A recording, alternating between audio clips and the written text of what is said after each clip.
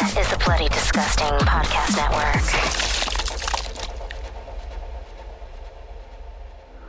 Welcome to Nightlight, a horror movie podcast. I'm one of your hosts, Prince, also known as Head Knight. Alongside me, we got David. Hello, Swoop Kids. Hello. Also known as Nightly. Freddie is still not here. Hopefully we will see him soon. We're trying to figure out some scheduling stuff. But yeah. We're still a group of knights with an absolute love for film and a passion for horror. This is a podcast that takes a different horror film to break down and discuss the ultimate question. Why horror? So with the lights, sit back, let the darkness envelop you. If you like that and want extra horror-related content, head over to patreon.com/nightlightpod. That's night with a what? K. Fuck yeah. All right, to end off this month that we got going on over here, this is the month of The New Black. As I stated at the beginning of the month, that this mainly was going to be about horror films that have no black stereotypes, pretty much.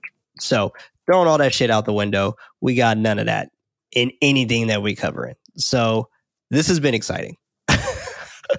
It's been nice to see this nice little pivot that we've been seeing with horror films and black characters in horror lately. So very, very happy about that.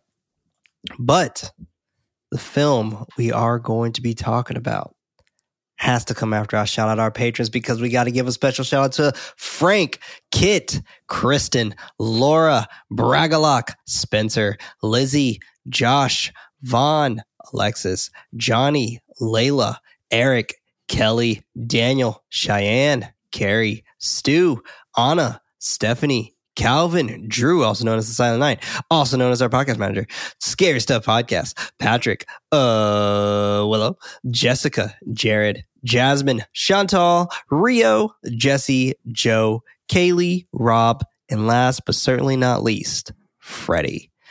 Man, oh fucking man.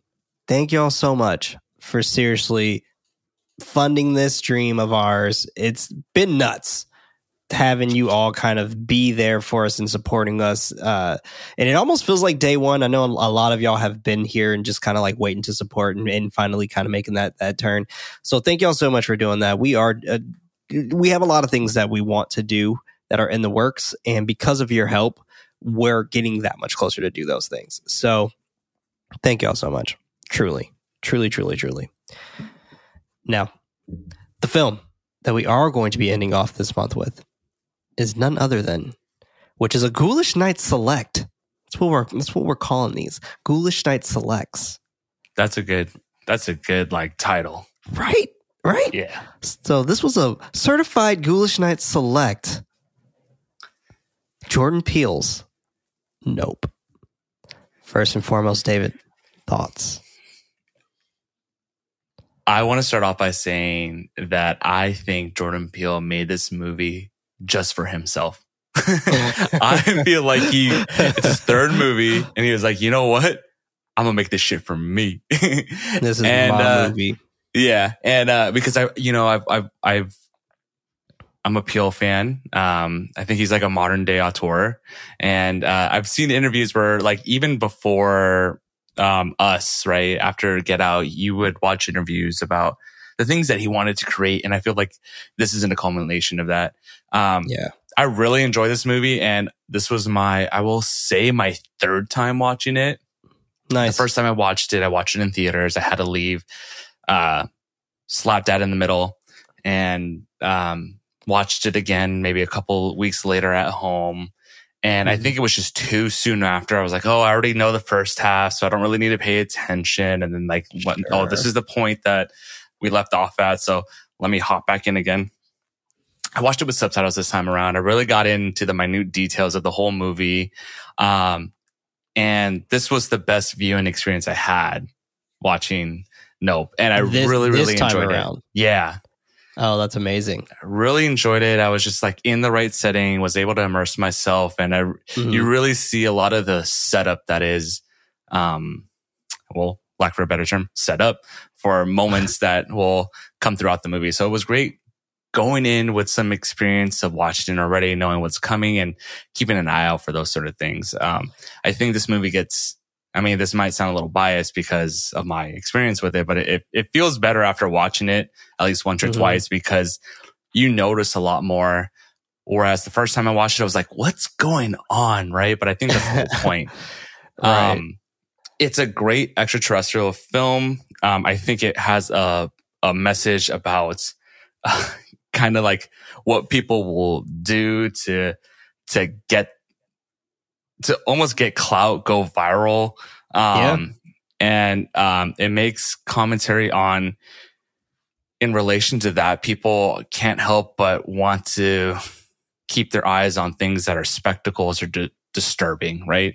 And in relation to that, that is what gets people views and whatnot. And it could be on a commentary of like, well, this is from a generation of social media being so first in our minds, but with characters like Antlers, he kind of represents the old school that, like, of cinematographers, photographers, what it may be, even from ages past. It was always about getting that thing that would have you remembered in history books. And it really speaks on like how like humans have always been like this. They've always wanted to see crazy shit, disturbing shit. They wanted to see spectacles, even if it puts them in harm's way, right? Like, people are just designed to have that desire to like discover something that'll make them special, or like to say they did it first. And I think that is what's really cool about this movie when you watch it in that lens. Absolutely. Or to even like watch someone do something extravagant, right? I mean, that was like the whole concept of like Jackass, right? Yeah. I mean, watching someone do something just so completely bonkers just to say like, oh yeah, no, I seen that. That shit was fucking crazy. And, you know, the folks who are involved in it as well do get that clout aspect that they're looking for. And I think you're absolutely right. I think that is 100% what the metaphor is for Nope. And I know a lot of people have clarified and made sense of it to where the point that, like, yes, that is what it is. It is about spectacle. It is about how people are willing to do anything they want to kind of get that ability to have clout. And what was funny about this is the fact that there was a review, quote unquote, by Jake Paul on Twitter about Nope, about him saying how bad of a movie it was. And he had all of these points, like it was a whole thread long tweet of all these points that he was trying to make on how bad the movie was. And people were retweeting. It was like, the movie's literally about you. Like, like the movie is literally about YouTubers trying to get clout, or people in general trying to get clout and doing anything to obtain that. So like the movie is about you. It is literally a metaphor on you. So I thought that was just super interesting. And what also makes it interesting is that like that could be said about a lot of people, right? I mean, we live in a digital age where you can get famous overnight now. And that is wild for all of us. Right. I mean, when we see Joe Schmo over here make one TikTok video or does something and someone captures it on video and puts it on something, then that person blows up. And you're just like, whoa, like this overnight fame and things like that is very interesting. But sometimes that's just a flame, right? And it just dies out, and they try to figure out so many different ways to keep that flame going and to grow that flame. And for some people, it is very much these TikTok influencers and things like that have nothing to really, they're not really talented in anything. They got famous and they continue doing fucking dance craze and things like that and taking other people's shit just so they can continue that fame.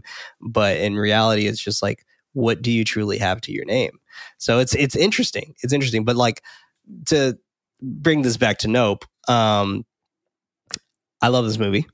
I think this is my second favorite Jordan Peele film. I like Get Out, Nope, then Us. That's my order. Get Out just is super special to me, so that's always going to be first. However, I'm going to say this right now, everybody. It might be a controversial take. I don't give a shit. It's my podcast. I think Nope is a better made movie than Get Out. Just because of how everything was just kind of like the way everything just ties in. I just feel like it was so incredibly well done. Not to say that Get Out didn't have that exact same tie-in, but Get Out, to me, even though it had a bunch of metaphors of it, it was still a pretty surface level film. Like, you didn't have to truly think about like what's going on here to be like, okay, no, I get it. Like, you know, Yeah. With Nope, like I felt like you truly had to think about what the fuck was happening here. And just to kind of understand that. And I know a lot of people will claim that like that doesn't make a good movie. Sure. But I think that's really smart for someone to take that time to kind of come up with all these different types of metaphors and analogies just to paint this odd picture on film. Yeah. And I think that's just very artistic and crafty. I think you are totally right on that. I think it's very clear that with Jordan Peele, he's continuing to challenge himself in Right. filmmaking, right? Because he could have easily made this same movies over and over. But I think when I'm looking at the nuances, I can see that he's trying to do more. He's trying to challenge himself. And I think you're right. I think with this movie, like, you know, if you had said this and I didn't watch it this previous time, I don't know if I would have gotten there, but because I was able to really look into the details and really hone in on it, like I totally agree with you. I think it is a better made movie because you do need to really analyze it more to really reach that point. So yeah, I think all the movies are great, but like it finally clicked for me because I gave it just as much attention and willingness to be immersed as I did with Get Out and Us. I agree. Definitely agree. Man, let's go and jump into this because I'm very excited to talk about it. Nope. Directed by Jordan Peele, released July 22nd, 2022. What a great date for that to come out as well. True. Runtime of 2 hours and 10 minutes with a budget of $68 million and a box office of $171.4 million. Not the highest grossing horror film to come out last year. That highest grossing horror film was Smile. But still, I think that was very warranted. With a rating of 83% on Rotten Tomatoes. I think that's fair. Like, you know, like I personally would say like in the 90s, I would definitely like for this film to be, but I think that's a fair spot to be for this film. It's interesting. I think I would have. You would have preferred it higher? Yes, now, but I think because, you know, you could go so deep into it because like you mentioned it earlier, like for some people, they don't want to have to like over process like what's happening and they be able to want to take it at its surface level. So that it could be just a high barrier of entry for some people. And maybe that's why the score is a little lower. Very true. Very, very true. But we open to the sound of the sitcom Gordy's Home as we flick through the studio's involvement. A sharp popping noise and muffled screams accompanied afterwards with a bang. The text, quote, "I will cast abominable filth at you, make you vile, and make you a spectacle," end quote. Nahum verses 3-6. I don't fucking read the Bible, so I don't know how you even say this. But anyway, it's from the New King James version of the Bible. So it is a newer script in some ways that you would, as some would call it, even though it's still an old as fuck book. Another sharp pop alongside muffled bangs and someone rapidly breathing. A quick shot of the studio with a monkey named Gordy comes into the room all bloody. Someone is lying unconscious on the floor with blood splatter everywhere. The woman's shoe is also off her foot in an upright position. Gordy stares over at the table, looking directly into the camera, looking at us. Let's talk about the shoe. Because I know everybody wants to fucking talk about this shoe. Everybody wants to talk about this fucking shoe. Let's talk about this shoe. You know what? So I'm glad we're bringing this up because I was going to bring it up myself. I have no take on this shoe. You know, I think tried. That's the point. I've tried, yeah. And I think let me say this really quick. I guess I do have please. a point. I think it's trying to create something out of nothing, and it's the shoes standing up. Oh my God! But like, is that a reflection of like how we are as people, that we want to create meaning into something? And this shoe standing up represents the spectacle that happened. What do you think? You know, a lot of people had a lot of theories about the shoe, like, Jean Jacket was on top of the studio at this time. But, well, that doesn't make sense because we know that Jean Jacket is able to kill power, not necessarily be a magnetic field. Yeah. So that doesn't make sense. So that theory kind of gets thrown out the way. I think it's just what the movie says, bad miracle. Where good this point. shitty situation is going on to where this monkey's losing fucking control, and yet that shoe being upright was such an oddity that it had Jupe stare at it, and instead of staring at the monkey in its eyes, which probably caused the monkey to go even more bonkers, because the eyes was like the main symbolism of this whole film, right? Totally. Was like very much with the eyes, like don't looking at them on the eyes and so on and so forth. But I think that's initially what this was. It was just a bad miracle. It allowed him to stare at the shoe long enough to where Gordy didn't really notice him right away. And when Gordy did notice him, they kind of locked eyes, but he was never like staring directly at him, I guess. But yeah, it was behind a veil. It wasn't direct. Right. Exactly. Yeah. So that allowed him to kind of survive the situation. So that's what I think is about the shoe. Now, friend of the show, Richard Newby, explains a lot of great shit in Nope, and he wrote this article for The Hollywood Reporter. I'm going to put his article inside of the show notes if I remember. Actually, I'll have our podcast manager do that. So actually, since you're listening in, podcast manager, please write that down. So I'll send that to him, and he'll put that in. But with that being said, like, he had a great concept behind all of this inside The Hollywood Reporter. And he talks a little bit about the shoe, but he mainly focuses on the whole ending portion of it all, like when the shit hits the fan initially.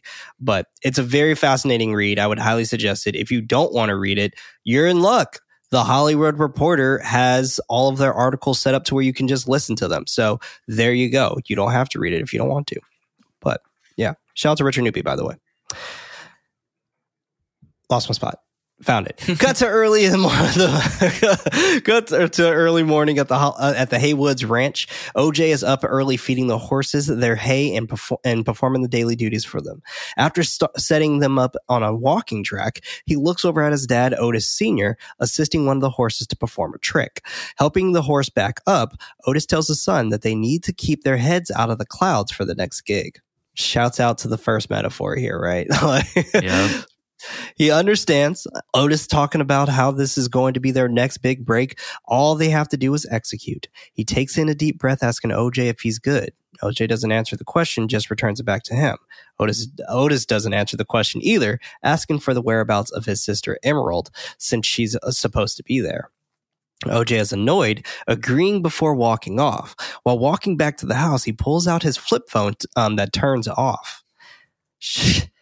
I just love OJ, man. Me too. I was him for Halloween. Oh, nice. To be. You had a Scorpion King hoodie on? I did. I had the Scorpion King hoodie, had the Haywood hat, and I had a horse on a stick. Hey, nice. And Monkey Paw actually put it on their Instagram. I thought that was cool. But with the thing about OJ that fascinates me is that he's just such an old soul. That technology is not his thing. Gaining clout wasn't his thing until it was just more so like, we need fucking money, and I don't know anything else to obtain money except for making this work inside of the Haywood Ranch. This is it. This is all I know. So therefore, this is how I need to make money. So it was fascinating to kind of see his character play out. And M, who's all about the clout. Yeah, she two needed sides it of all. a coin, right? 100%. 100%. The machine for the horses also turns off. Otis cussing that he told him to fix the walker. A high-pitched screaming noise above catches their attention before items start to rapidly fall out of the sky. I fucking love this, man. Because in retrospect, we find out later that like, oh, well, we don't find out later, but like we know that, oh shit, that was a person screaming. That wasn't the monster screaming or the creature screaming. That was a person.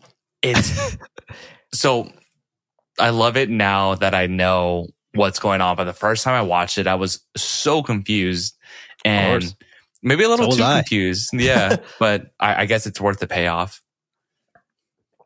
I agree. But I was still in. I was just like, okay, I'm in. I'm invested. Yeah. Whatever the fuck is happening here, I'm invested.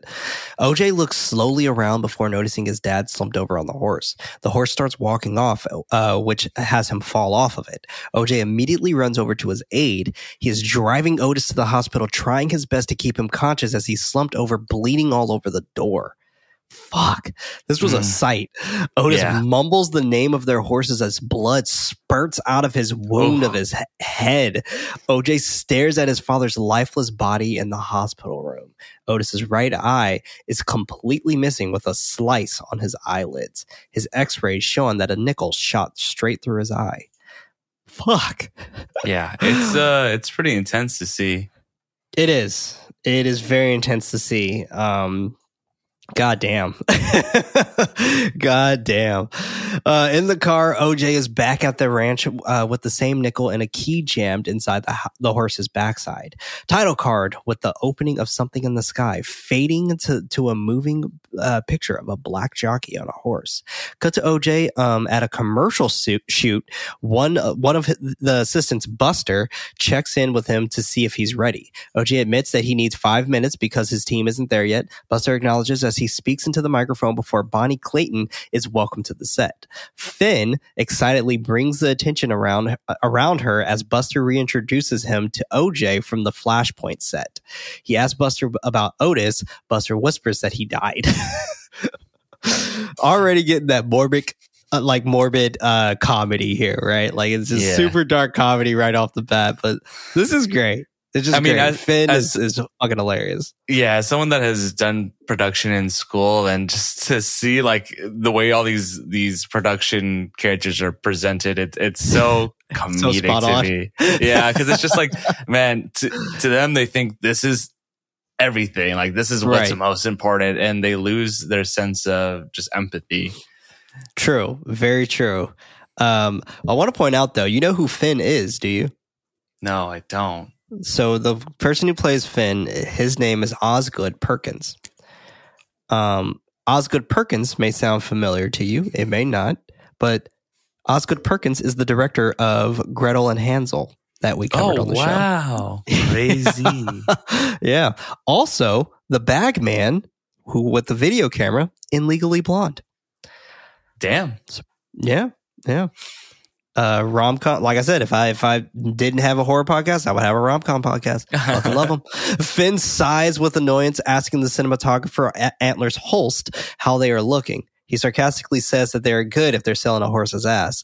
Finn fakes an uncomfortable laugh as Buster asks OJ to spin the horse around. OJ reminds him that he told him to hold. Buster changing his mind to spin. He follows the directions. Bonnie and Makeup come up there to put on the finishing touches. He asks them to step away from the back of the horse. She ignores his request because they told her to come there. Buster wants to do a quick safety meeting, introducing OJ to everyone. The whole crew is quiet as they wait for OJ to speak. With his head down, he nervously and awkwardly introduces himself and that his sister is going to be there soon. They yell for him to speak louder. He does as he nervously continues before his sister bursts through the doors. She apologizes before coming in and excitedly showcasing the facts about her family's history / company. I love their fucking dynamic, and it's just meeting them both like this was perfect. After sharing the history, she shares the safety precautions before promoting herself. OJ is annoyed with her, and they are ready to rehearse, but he thinks they need a quick break. Bonnie claims that she's ready to do one. Finn and the rest of the crew are also ready to get started. He tries calling over Emerald, but she can't hear him.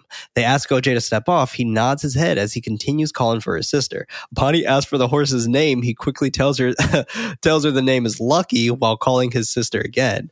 I love how she's just like, well, is it? He's like, what? Is it Lucky? Yeah, what the fuck?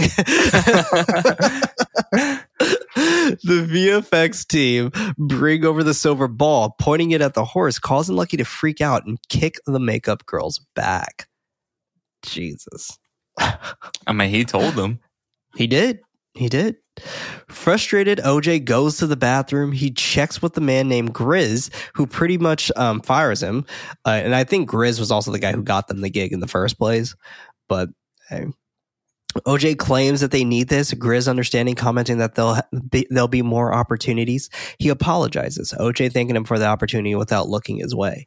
He meets Emerald back in the car, wondering where she would like to be dropped off. She lets him know that she'll go up there with him, but she'll be gone in the morning. He wonders if he needs to drop her off tomorrow. She tells him that she can find a ride, but she wants fun OJ, not this whack ass Buster OJ that she's getting right now.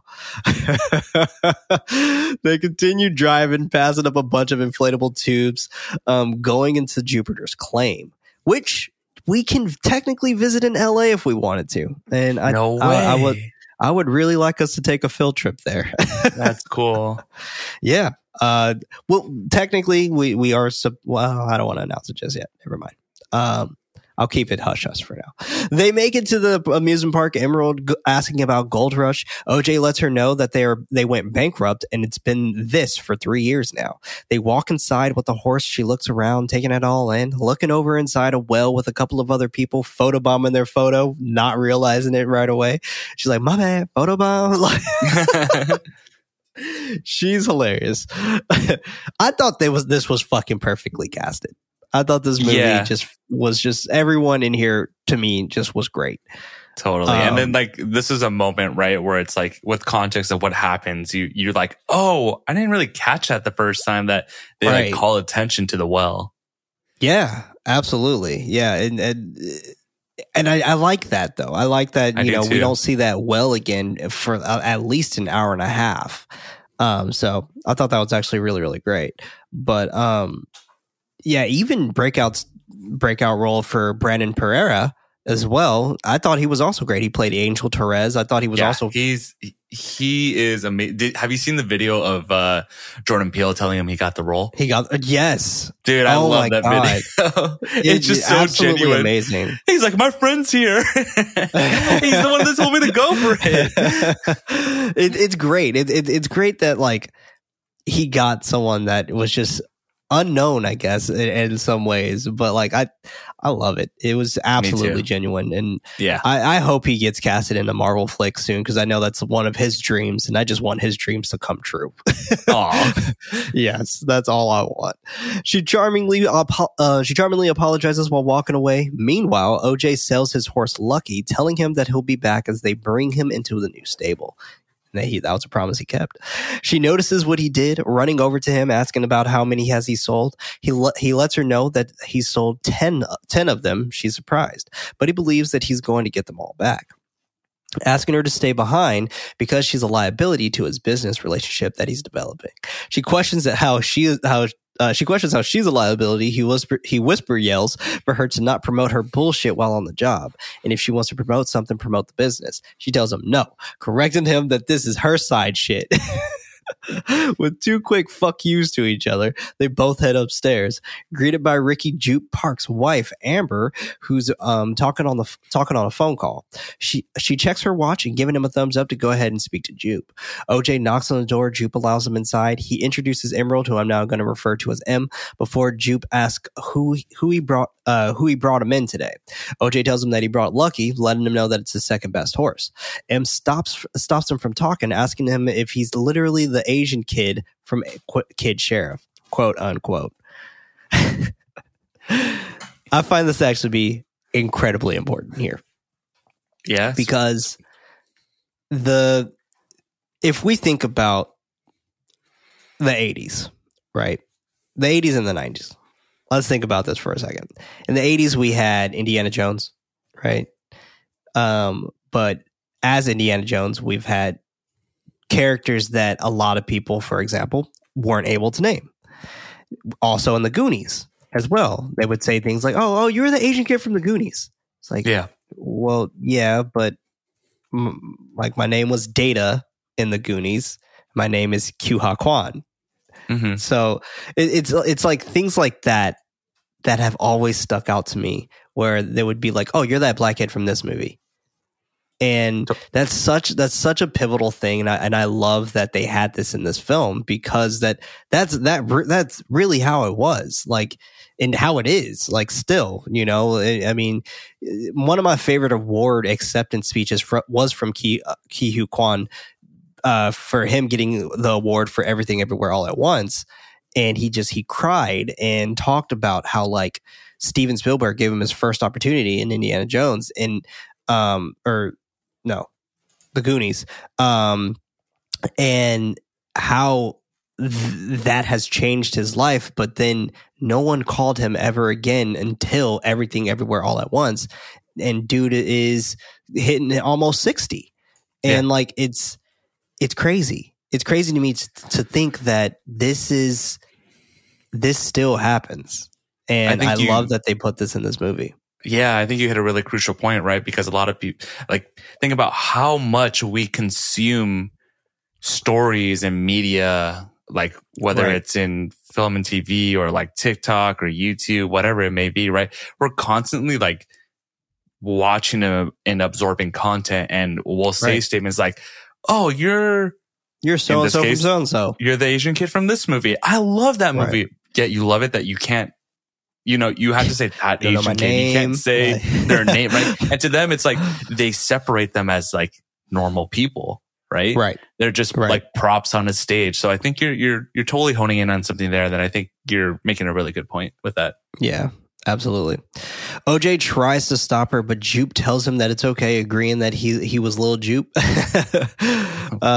She wants to take a picture with him, claiming that he was her favorite. OJ cuts her off, wanting to still talk business. Jupe agrees, giving off the wrong Spanish phrase, "su casa es mi casa," for her to look around, or in his case, the right phrase, I guess. "Your house is mine," pretty much. So for him, I guess that was right, because he did pretty much take all their horses. Back to them talking. He asks about the same deal. M continues looking at the paraphernalia, wondering whatever happened to that black kid that played 3D in the movie. OJ tells her to stop as Jupe clears his throat. He continues that he wants to lay down the groundwork into buying some of them back. He stammers as he agrees, adding that the offer he gave Otis is still on the table. M sees an issue of Mad about Gordy's home on the wall. She stops him again, gaining Jupe's attention. He gets up, sharing that this is about the incident on set. She remembers that her dad told her about this show, and the monkey went crazy on that show. He tells them that he usually charges a fee for this, but he opens up a wall to a hidden room. And I love her reaction. She's like, "Oh, damn." Showing off a bunch of Gordy's home paraphernalia, claiming that a picture on the wall is the first exploding fist bump. And he's like, totally like boasting his shit. Just one of those humble brags, like, first exploding head bump. Like, you could also tell that it's super rehearsed. Like, it's not the first time he's saying all these things. Definitely done this before. Yeah. The way he walks in the room, like, super just like it's nonchalant. He's creating a spectacle, right? Yeah, and it's absolutely. Because like from childhood he's been an actor, and you could tell now with this amusement park that he's still in the business of, technically in some ways. Yeah, but he's still in the business of entertaining. Right. And what's fascinating, trying to get back to where he was, pretty much. Yeah, but what's kind of like again, moments that I didn't notice, and because I went in with the context, like his wife, right? Very similar features to his co-star in the show that he did when he was younger, right? Like same complexion, his very first crush. Same hair color, and it's like, wow, like this is someone that was introduced to an industry so young and hasn't been able to escape it. It's all he knows. Right. Very true. I didn't even think of it that way, but I think you hit the nail right on the head. He continues talking about Gordy's home airing in 96, and it was a hit, adding that one day they were shooting an episode about Gordy's birthday, and then one of the chimps hit their limit.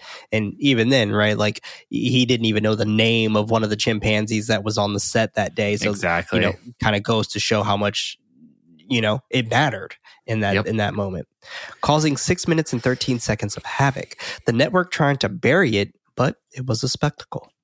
People were just obsessed. She's enamored, asking OJ if he's heard about this. He has, chiming in on that being part of the reason why they don't let you use chimps anymore. Jupe adds that there's a growing fan base now, and a Dutch couple paid him $50K to stay in there one night. She mentions that being crazy, staring at the shoe from the incident. She wonders what really happened that day. He asks if she hasn't seen the skit from SNL. She hasn't. He starts going over how amazing the bit is, and while he's doing so, we cut back to him as a kid. Cut to the siblings back at the ranch. OJ letting him know that he has work tonight. Before I even jump into this here, I do want to talk really quickly about this whole thing that just kind of transpired, right?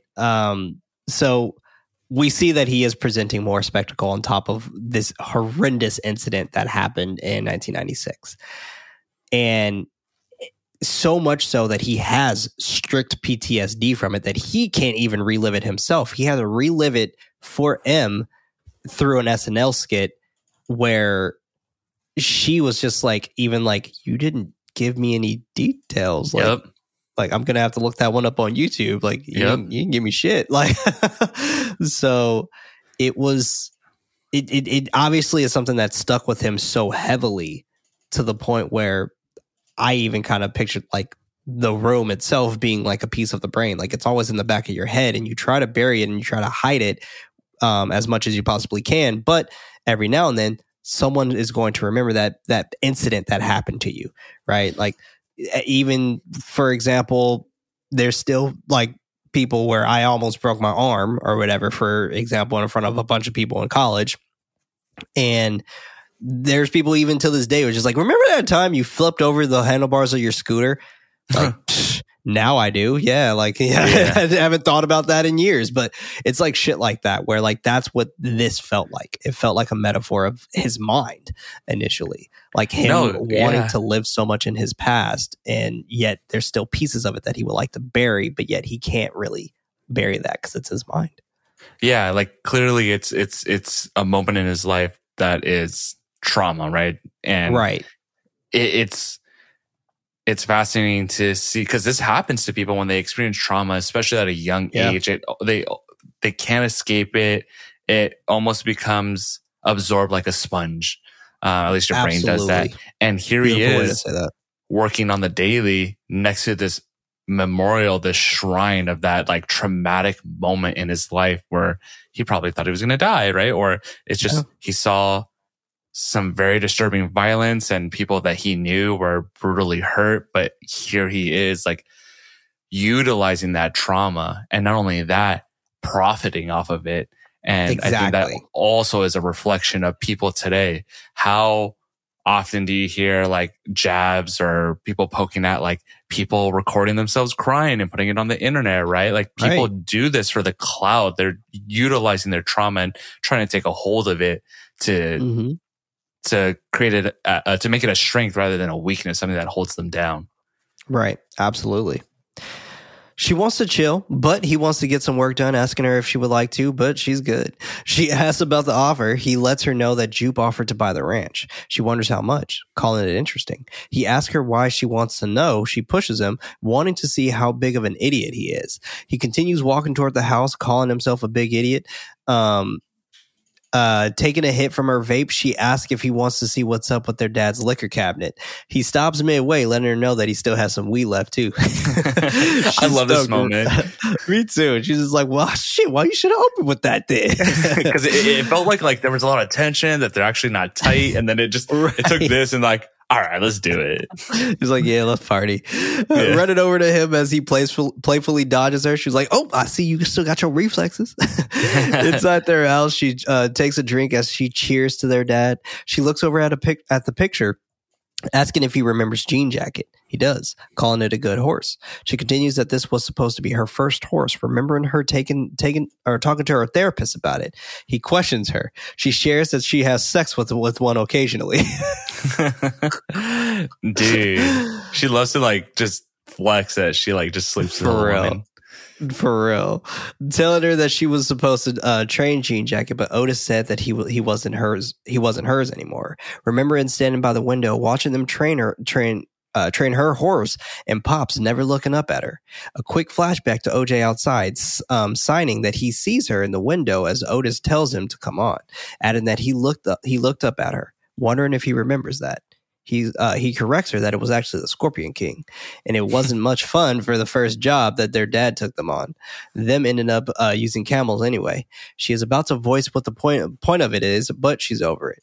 OJ adding that they are both hard-headed, admitting that their dad did something when he made this place, changing the industry and that being real, which is why he can't just let it go.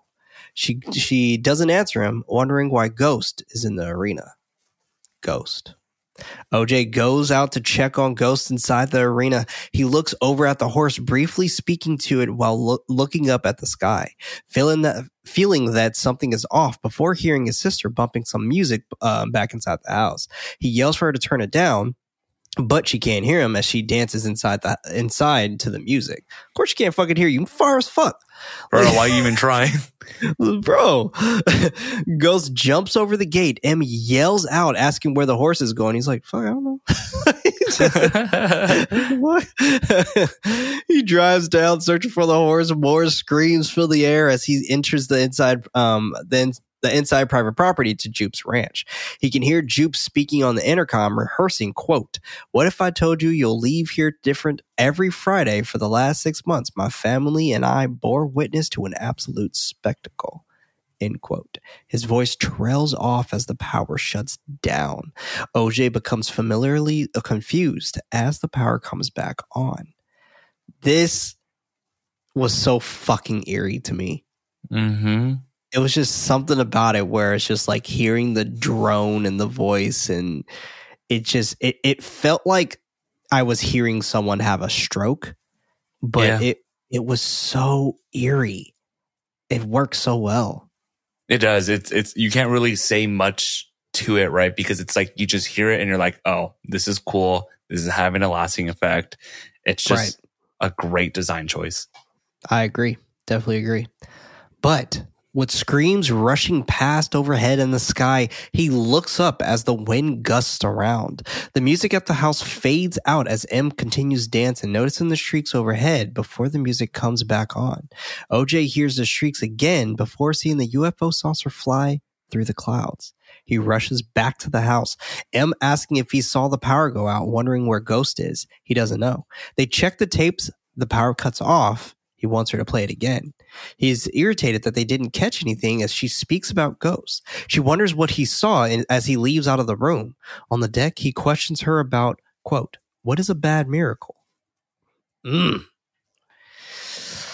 Yeah, there's not a term for that, right? Or no, I guess no. The other words I'm thinking of, they're all like have a positive trait, right? To them. Has a positive outlook. I mean, if we think about this case right here, right, when like this is we don't know it's a fucked up situation right now, and I don't think he's entirely talking about this situation that he just saw this UFO or whatever. Yeah. I think it's more so in his eyes, he's just like their situation with the ranch, right? Yeah, like what if we sell the ranch? Like that might solve our problems or whatever, but the way that it flips around to where it's about Jean Jacket or the UFO is so cleverly well done to me. I agree. But it's the bad miracle, man. Curious if they have a word for that. She tells him nope. He continues that they set up. Excuse me. He continues that they said a prop plane is what killed their dad, but that never made sense to him. Adding that he also heard Ghost make a sound that he's never heard a horse make before. She asks him what he saw. He tells her that it was big, but he doesn't know what it looked like. But it was fast and too quiet to be a plane. She questions if he's talking about a UFO. Cut to the siblings at Burbank's Fry's, rest in peace. M letting him know that they don't need a lot, but they need something that looks different from everyone else's. So this is where they spin that bad miracle around. Like, this thing is like, he knows, like, this is what killed our dad, and this is what's going to get us out of our bad times. Mm-hmm. So our dad's death is what's going to get us out of our bad times, not us having to continue sell horses and all this other shit. But man, damn, I've always wanted to go to that Fry's Electronics over in Burbank with the fucking UFO in there. How fitting for the movie, though. The shot goes over it and you just see the UFO in the storefront. I feel like Jordan Peele was just waiting for that moment. Yeah. He's like, I'm gonna make a fucking alien movie one day.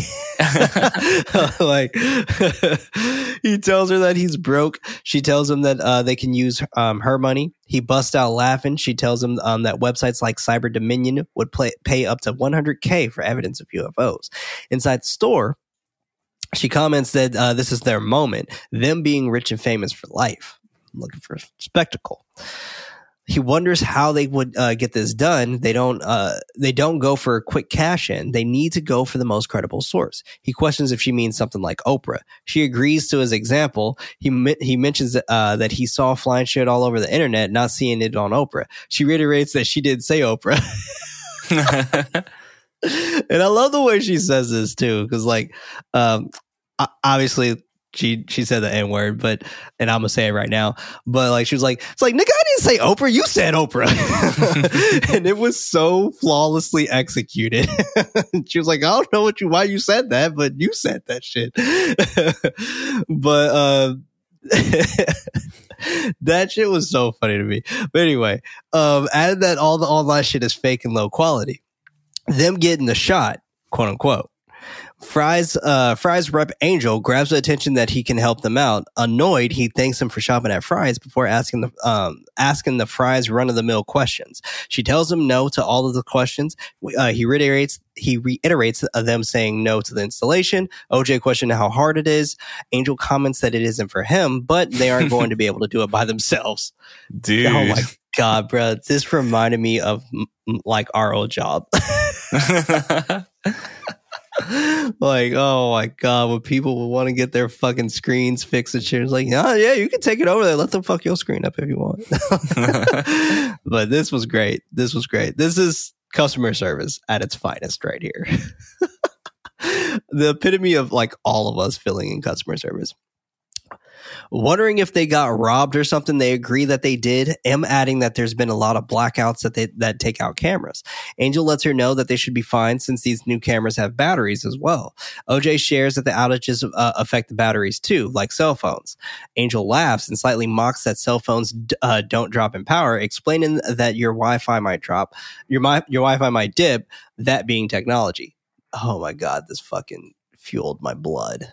I know, like when I heard this line, I'm like, we've been there, right? Like, were you like maybe this, what you're saying is just silly, right? Yeah. And when in reality, it's just like, I truly don't care. Like, I don't give a shit what your problem is about you dropping what or you not understanding how technology works.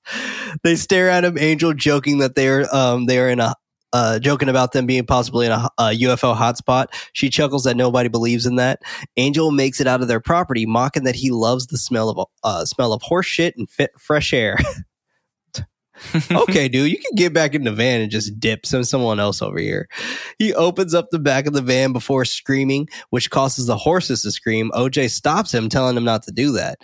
Angel apologizes for this morning, sharing that he's just got out of a 4-year relationship. M comments that he was fine as Angel continues talking about his problems with his ex. She asks if this is going to take longer than an hour so she can leave. OJ, now alone with Angel, is being shown pictures of his ex, Rebecca Diaz.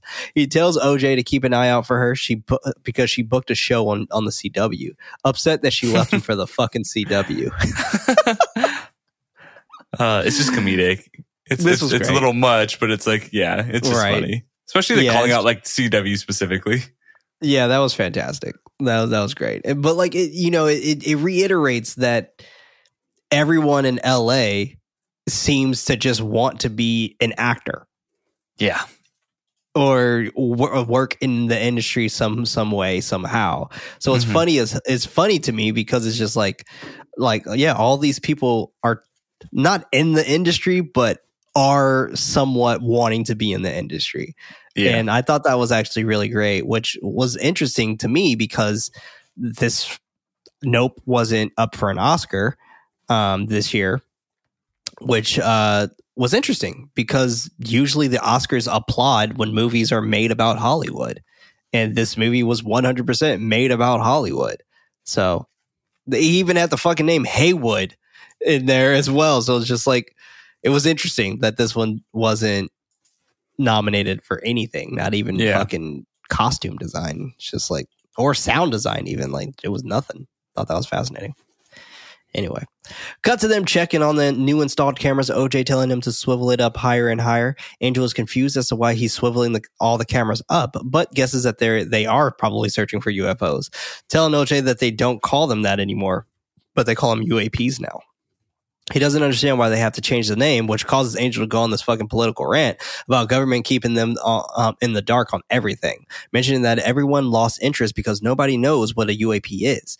OJ comments that he saw the Navy clip, but they didn't see them, but they didn't see anything, thinking that it could have been better. And I love how he says, he was like, I think it could have been better though. Daniel Kaluuya is probably one of my favorite actors right now. Yeah, he's great. Man, he is so great. Angel agrees that it is shitty footage that proves there is aliens. He starts spouting a few theories. OJ nonchalantly says, cool. To get him to calm down. Angel recommended him to watch Ancient Aliens. Down the hill, M comes back yelling for them to help her. They head down to help her out. OJ asks if she's good. She claims to be, as she comments about the flags flapping in the back of the truck. She claims that it is a new training horse she ordered. He questions where she got it from, but she tells him to not worry about that. She stops the convo right there, going to the back to unload it. Angel following to assist. The statue horse from Jupiter's Claim is out on the field. Angel wondering if this is for the bait. M repeats that it is a decoy for horse training. Jupe pulls up to their fence. OJ flipping out at this point. She tells him that they are good and that he doesn't know shit. Jupe gets out of his truck, greeting them. M does most of the talking, yelling him to stay right where he is. She yells that they are setting up a decoy for horse training. He responds that they have some of those, and is about to ask where they got it from, but she cuts him off to ask the question first. Oh man. He answers that he's not really sure, but his wife would know. Angel shouts and thanks him for stopping by. The Haywood shush him and remind him that he doesn't live there. He apologizes that he was just trying to help. Jupe acknowledges, pulling out a flyer from his back pocket. It flies out in the wind, but he continues sharing the invite to their family live show on Friday at 5. She agrees. Jupe gives them an awkward thumbs up as he heads back to the car. Thumbs up. Thumbs up. 2 thumbs up. Oh man. All right. Let's talk a little bit about this because this is interesting. We're now getting the setup here, right? Angel, for the most part, knows what the fuck's going on, but they don't want to involve him into this. Yeah, they don't want to have to cut him in. Right. Now, what I'm curious about is how did they know to have this horse be there? Maybe because of like Ghost screaming? And it took Ghost, I assume? Yeah, I wish I could remember because I actually had the same thought process when I was watching it. Because I was just like, damn, did they just know to have this here? Like, I'm curious. Yeah, because I think from what I gathered is they saw that at the amusement park that like there's a moment if you have subtitles on that you can hear them talking about the spectacle and all of that. And I think they have the assumption that like they're using the horses as like food. Right. Because he never got Ghost back, right? Like I assume Ghost was taken that night. I can't remember. Well, the night where I think because I don't think he got Ghost back because we see Clover. Clover's the next horse. And Clover actually gets taken, and we see Clover get like spiraled. but we never see Ghost get taken. I think but I don't Ghost gets taken on screen, and we see it through like the openings of the shed, and you barely see it, so you don't really know what's going on. So I think Ghost does get swept up. Okay, because he does mention that he's heard Ghost scream. Yeah. So that's why I assume this is where they got the idea from. Like, oh well, this fucking thing likes horses. So I assume that's where she got this idea from. Yeah. Okay. Angel has finished setting up the cameras, sharing that he has to set it up. He has to set up. Sharing that he has it set up. If one of the cameras go out, the other camera is already prepped to catch whatever took it out. They thank him. He questions them, not actually filling him in on what they are doing there. M letting him know that he'll know soon enough. He irritatedly walks back to his van, stopping to let them know that he can monitor the feed remotely free of charge. In unison, they both give him no and a hell no. He continues his walk of shame to his van, concluding that they will get a call from his supervisor. She interrupts him. 5 stars, Angel, 5 stars. Clover. Later that night, the decoy is set up while OJ is prepping to make a fake silver ball to train his horses. I love this context here. Like, I thought that was great for him to just kind of for like some character building moments here that like at the end of the day, he's just like, I still have a job to do. Yeah. You know, so he's trying to still train his horses while they're doing this. So I thought that was great because it made this world feel more real to me. Because it's just like all of this stuff that kind of goes on. It's like what's the best way I can put it? It's like a crazy event that happens. Like we hear about, this is going to be a little extreme, but bear with me here. But like a mass shooting, where in the US in 2023, we've already had like almost 50 mass shootings, and which is bonkers to me. But with that in mind, there's still people who like are still just doing their job, right? Like we just go about life like we still just kind of go through life the way we were doing it before we heard about the mass shooting. Mm-hmm. And that's initially what's kind of happening here. Obviously, a little extreme of what I'm putting onto it, but like they know that this thing is in the sky eating things, eating organic things, and they could be next. Yet he's still like, although I'm trying to capture that, I still got another job that I'm going to do. I'm not going to bank on this and put all my eggs in this basket. Yeah, because life doesn't stop, right? No matter what is going on, which is sad. Exactly. And, scenarios that you put it in. But in this case, he's not putting all his eggs in one basket. Absolutely. Meanwhile, Emma's fallen asleep to Oprah on her phone about UFOs inside of a trailer. Thought that was interesting. Like, where was this trailer? While OJ is finishing the silver ball, the light in the stable comes on, his horse neighing loudly, which catches his attention. He heads inside the stable, looking around but not seeing anything. He continues moving through the stable to turn off the light. He starts walking out before the lights fire back on. When he looks back in that direction, there's an alien-looking creature kneeling on the ground. It starts chittering as it rises up slowly. OJ grabs his cell phone to record it as it starts walking toward him. When the creature leans to the left, another appears in unison inside of an open door. That's enough for him and nopes his way to walk backwards. They move closer to him. He feels he's safe enough distance to get his phone ready again. The creature slowly peeks from behind the wall. He records it before getting startled by one upside down behind him, so he decides to just punch the shit out of it, revealing that it's actually one of Jupe's asshole kids in one of the suits. This was my favorite moment in the theater. This was fantastic. And it really only has as much impact as it can have with your first watch through, because absolutely. You really don't see one of the kids as an alien right in front of you until he starts moving, right? But like, I was really excited for the scene to come up again, and it's just right there.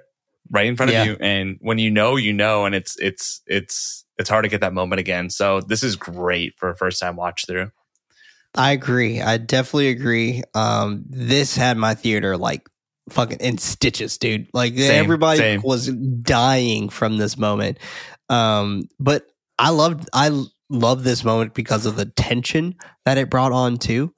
where it felt so fucking intense. It did. Well, because you think it's the reveal, right? And my theater, Right. like, you heard everyone gasp at the exact same time. Yeah. When When the it first stood up, my movement theater was happened. just Yeah. like, And I remember thinking like, oh shit, we're going there. They're like yeah, here. they're like and we're legit aliens that are standing Yeah. in front of us. This is great. I got bamboozled. Like I fell for it. Yeah, I thought this was great. And I thought it was also pretty interesting that they also was like half monkey, half alien suit kind of thing. Oh, I Thought never that was caught very- that, but that's a Yeah. really good call out. Yeah, I thought that was very, very interesting. But pretty great shit though. Like I ultimately I thought this was great. And I've heard the argument that Nope's not a horror film and things like that. I think it's a little bit 50-50 because and I wouldn't even say more 50-50 because the whole first hour and 30 minutes of this movie is a horror film. Like I mean, the go on. Sorry. I was just gonna just to finish my thought, but the last 30 minutes of this film is definitely like Indiana Jones or Jaws or whatever. Because Totally. initially this movie is Jaws, right? Like Yeah. I mean, so but yeah, I was gonna say, I don't know about y'all, but I have nightmares about aliens coming to Earth. And oh dude, yeah, having- and, like this scares the shit out of me. Yeah, this movie captures that moment so amazingly when you see like Jean Jacket in the sky and how it moves. It's just, to me, it translates perfectly to like what like I see in my dreams and like the terror it brings. Like, oh, Yeah. So for me, like this had me scared. Fair. M comes running inside the stable asking what happened. He lets her know that it was Jupe's sons upset that they let Clover out. She thinks she's oh, I love this part. It's like, oh hell no, you trying to prank Haywood? It's on. But she's quickly reminded that she stole their horse. She's like, oh yeah. Cut to Angel at work, the lights shutting off around him. He waves over at the security guy doing his rounds. He's startled by his coworker Nessie eating some hot Cheetos, which her name being Nessie Mhm. is fantastic. Like the Loch Yeah. Ness monster. Like that Yep. was just that amazing. Although I do have to say, I was pretty bummed to see Barbie Fiera not used as much in this film. Yeah, I thought she was going to be a fantastic. character. Me too. I mean, she was the fifth name in the opening credits, and I was like, she was That's a barely good point. in this. Yeah. So, yeah, they really made it seem like she was actually going to be involved. But nope, she was just a hot Cheeto eating coworker. Back at the Haywoods Ranch, OJ is trying to bring Clover back while M watches from the cameras. She notices something on the screen and is startled by a praying mantis. She laughs, claiming that she needs to take her ass to bed. Her phone starts to ring. She answers it, not knowing who it is. It's Angel, letting her know that there's a bug on camera A. She reminds him that he's not supposed to be watching their shit. He understands, quickly letting her know that camera B is down. OJ straps Clover, walking her back to the stable. She stops midway. The world around them becoming still. The lights back at the house shut off. Clover starts to run, knocking OJ down. On the other hand, the bait is taken by a cloud, leaving the flag of the decoy hanging out of it. M sees this from her house. She yells for OJ.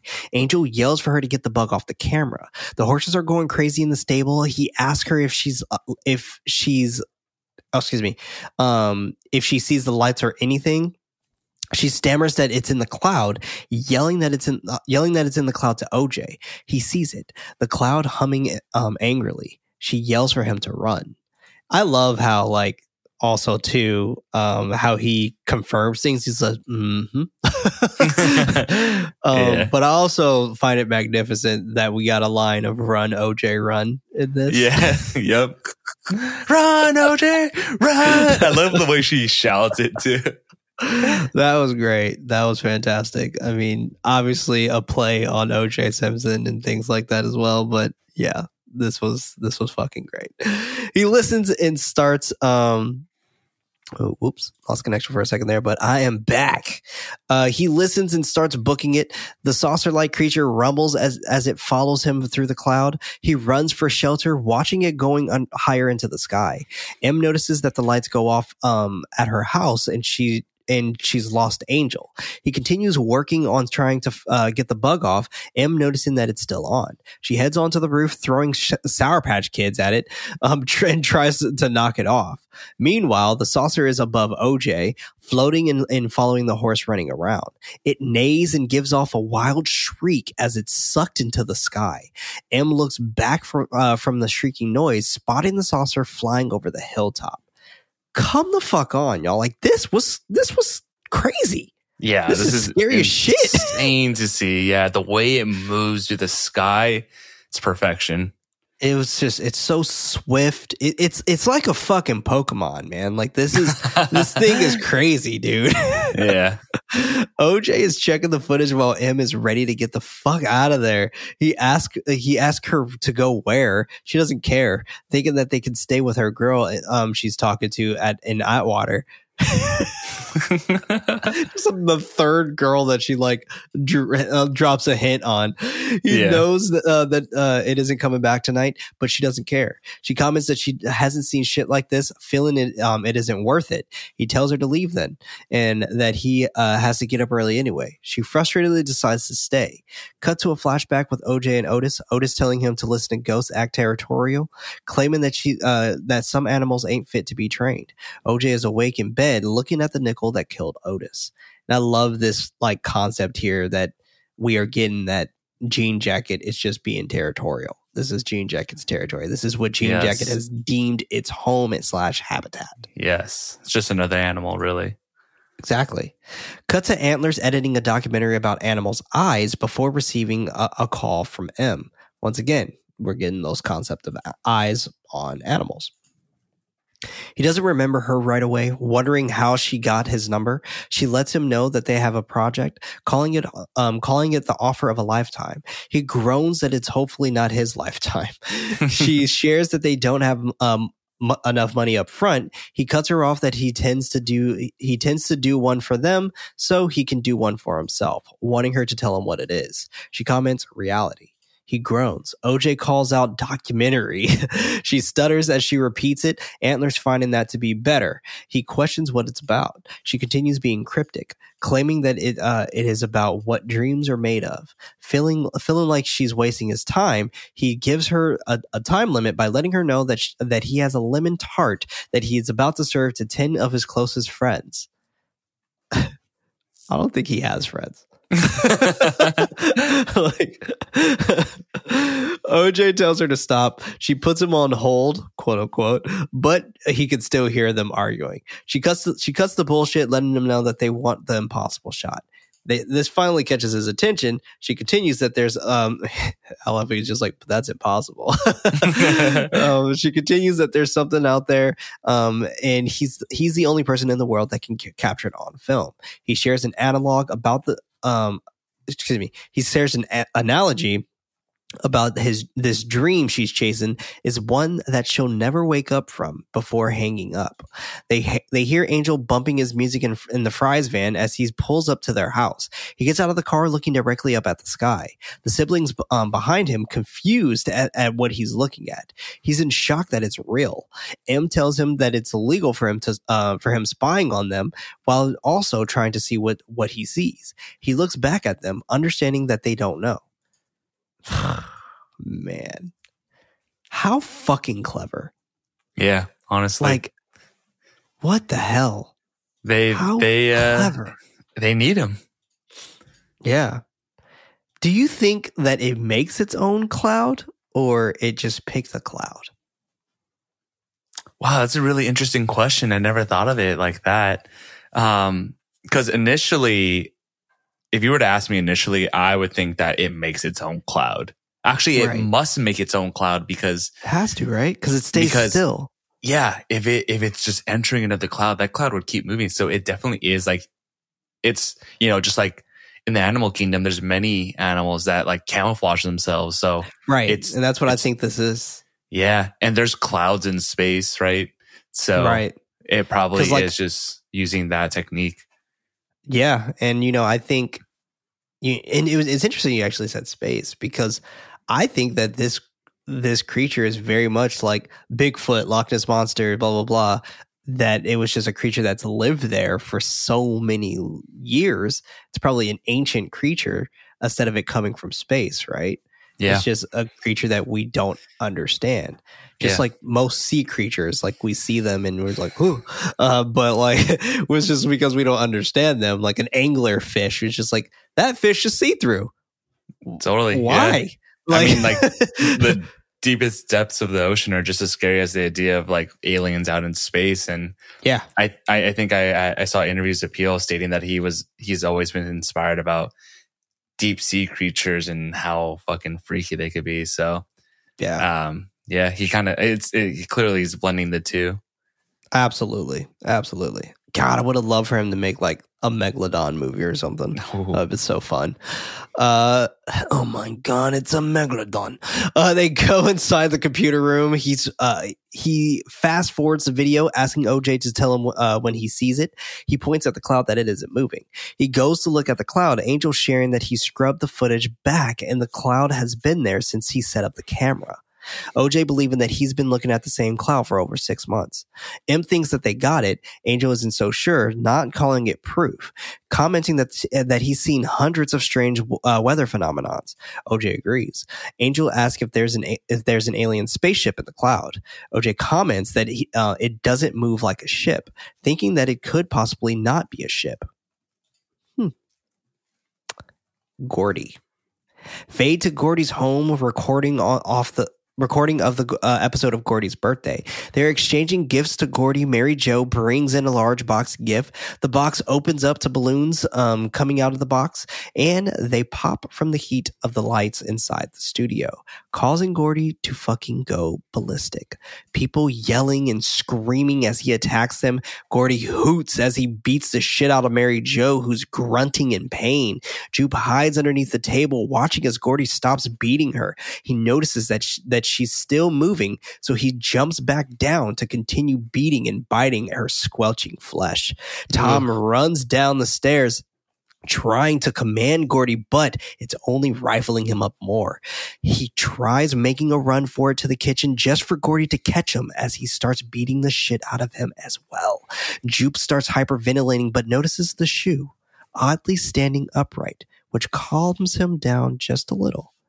Gordy comes back into the room, sitting behind the couch, tapping on Mary Jo, making sure that she's still unconscious. He notices Jupe underneath the tablecloth. He goes over to Jupe, breathing as his eyes are slightly blocked by the veil of the tablecloth. He begins to gently hoot, trying to gain Jupe's trust with a bloody fist bump. But Gordy is shot right in front of Jupe before the fist bump, leaving blood splattered on his face.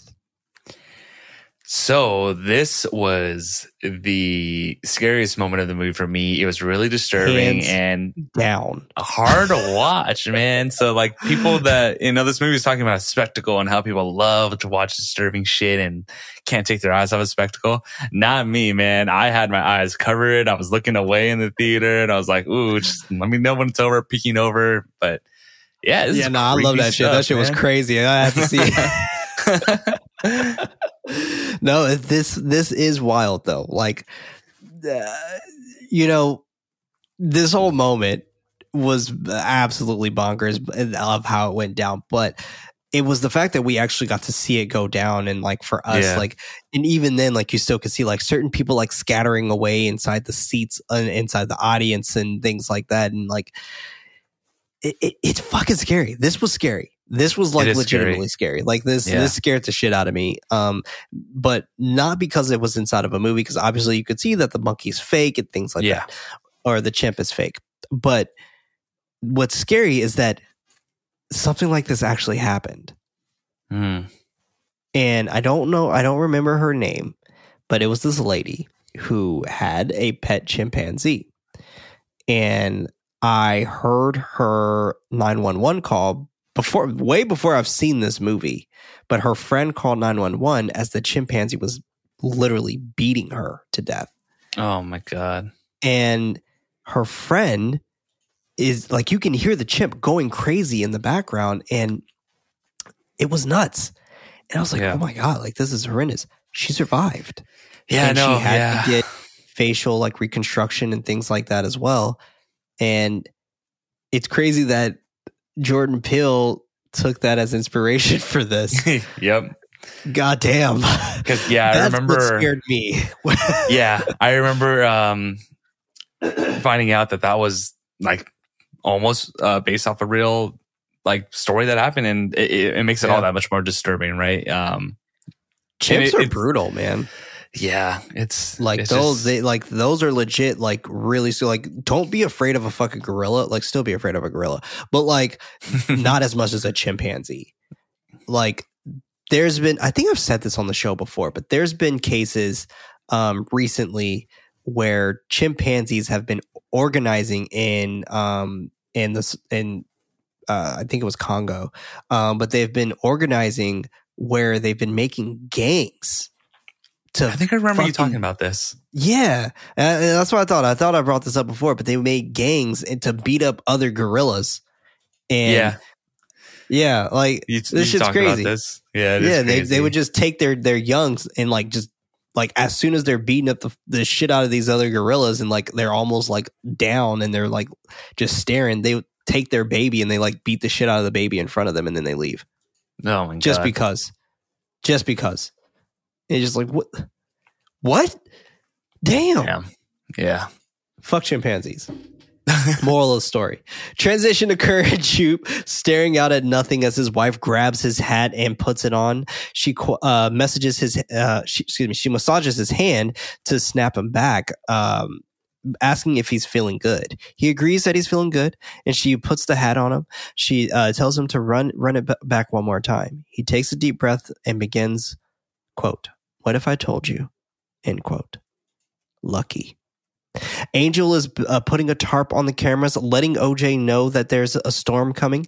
He notices the flyers for Jupe's show. He starts heading out to go get his horse back. At the Star Lasso Experience, the show is about to begin. Jupe comes out, thanking them all for coming and his family, mentioning that Mary Jo is also present, revealing that she survived the horrendous attack. He asks them if they are ready, not pumped up enough from the crowd's reaction. So he asks louder. They give a more ample response. And I would also like to shout out his suit being the UFO, obviously, on the back. Yeah. Dope shit.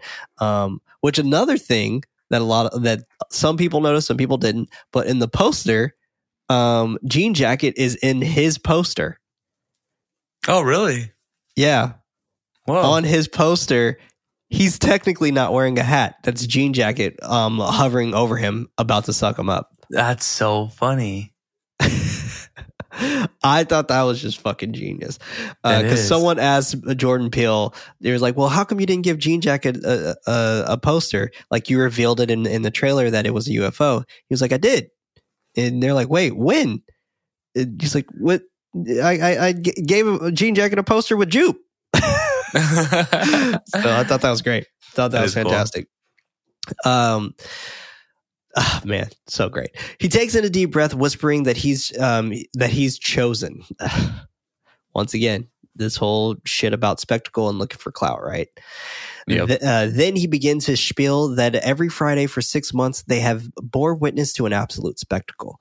He takes them back to the first night about him wrangling a horse named Trigger, swearing that at 6:13 p.m. he saw a flying saucer through the clouds, and Trigger took off into the gulch.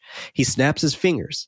The curtain is removed from the horse's cage. He continues that it was 100% a flying saucer, and they are being surveilled by an alien species he named the Viewers. He believes that they trust him, joking that they wouldn't be there right now if they didn't, reiterating that in about an hour, the Star Lasso Experience is going to change them. Up in the sky, the creature begins to roar overhead. Someone in the audience asking if they see that. Jupe turns around, seeing that the air shoot out from its hole.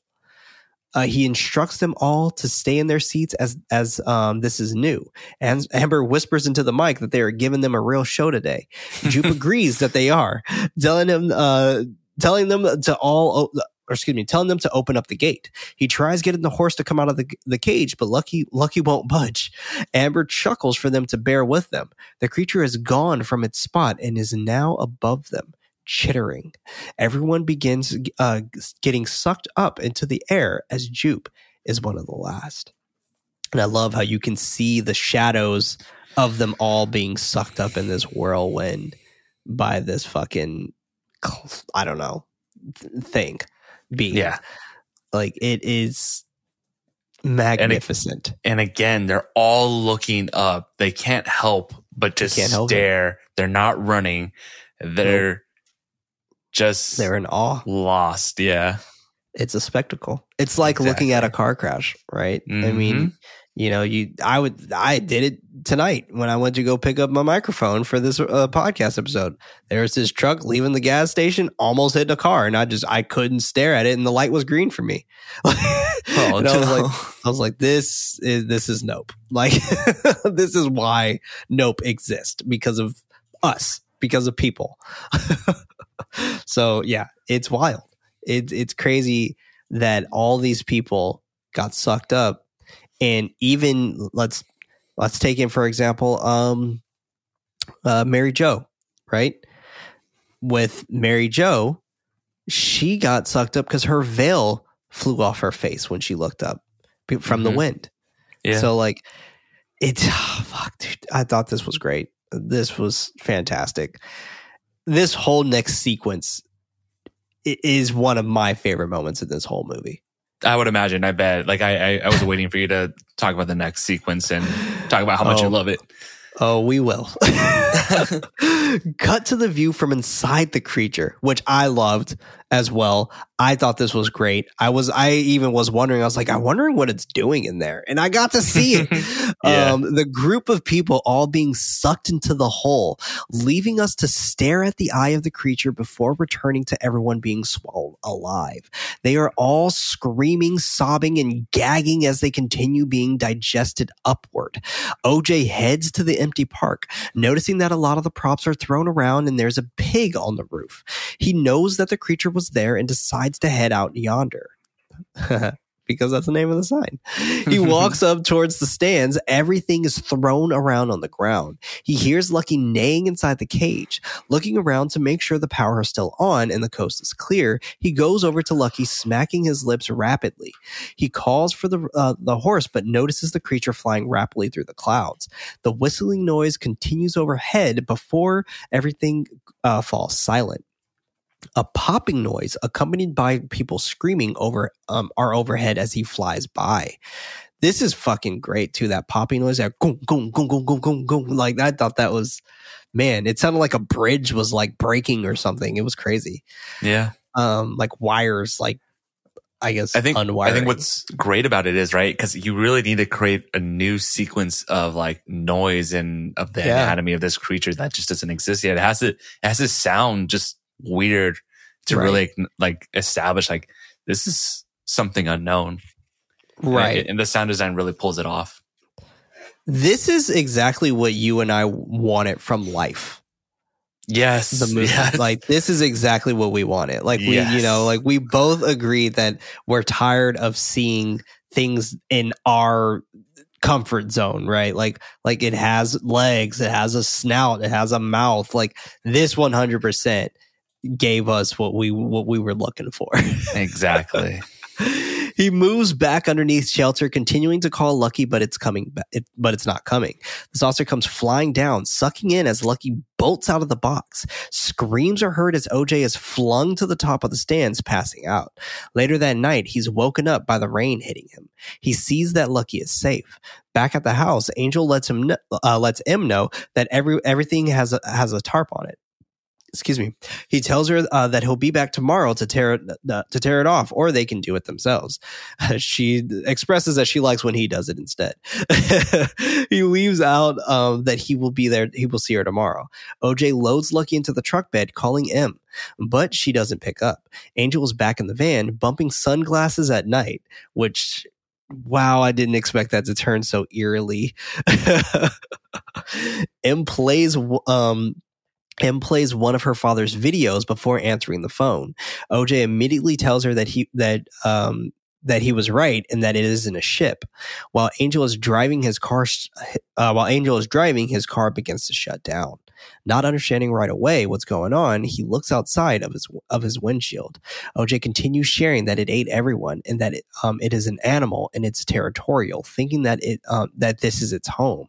The power cuts off. He yells for her as he tries making it back. Angel runs back into the house, grabbing a knife, telling M that they are in trouble, and he hides underneath the table. She continues looking outside the window before hearing screaming that moves overhead. The rain shifts to the point where it no longer is hitting the house. The people continue screaming as Angel asks multiple times who that is. She whispers that it is above them. The creature roars as the screams for help officially stop with one satisfying squish. After a deep grumbling noise, sounds of objects begin falling out of the sky. Keys, signs, and other inanimate objects that the creature can't digest all fall out of the sky with blood on them. The house rumbles as it becomes the house that bleeds. Everyone's blood washes over the house as the lightning showcases the creature spitting blood on top of the house. OJ gets close enough to see the creature rain blood on top of his home and for his car to shut down. Emma whimpers as the creature moves on top of OJ. Lucky neighs as the rain stops overhead. He slowly cracks the door, looking above to see the creature floating right on top of him as the lightning strikes. He closes the door with a nope as he waits in the car. The creature continues roaring above as he continues waiting. And I love that he added this because a lot of people say when it comes to horror films, oh, characters are dumb and blah, blah, blah, blah. Well, this is why characters are dumb, because it's fucking boring when they're smart. And like this scene, for example, he just sits in his car. Yeah, but it's refreshing because like it is don't refreshing. Get it a Very lot, refreshing. Right? Absolutely. I love the blood spilling over the house. It's very Hitchcockian, and fucking fantastic. And you can tell he did it just because he wanted to, right? Like he's Absolutely. like, I just imagine him saying like, I just wanted to have blood run all over this house just because the it house looks that cool. bleeds. Yeah, it looked amazing. It's things like this where I'm just like, how can you not call this a horror film? Totally, yeah. Especially after like watching this scene.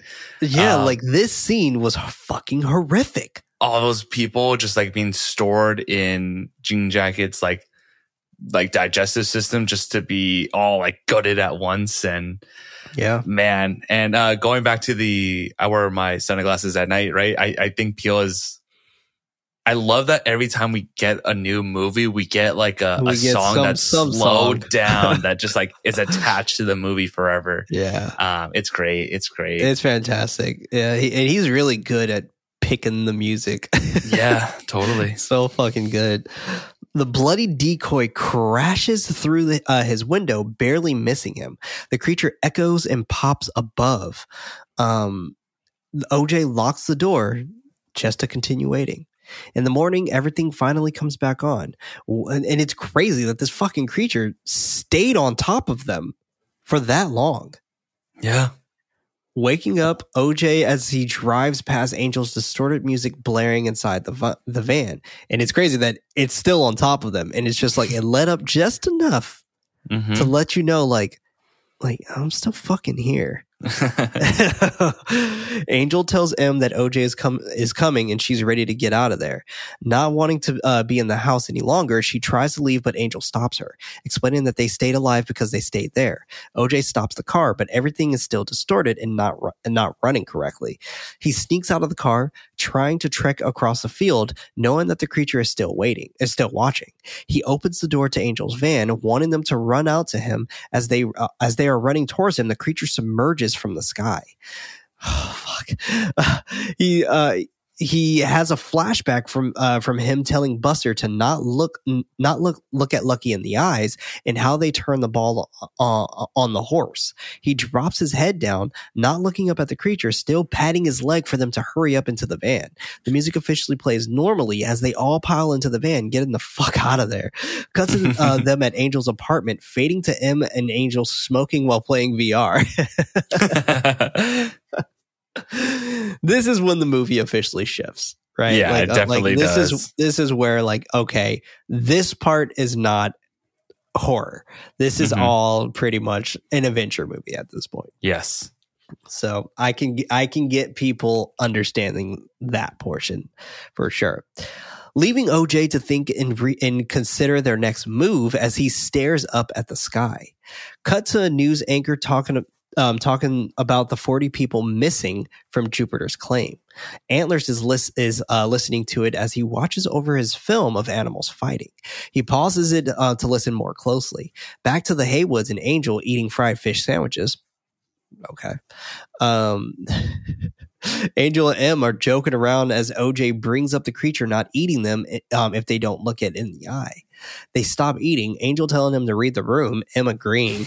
Outside the fast food joint, he explains that every animal has rules, them knowing what it wants and how it comes. True.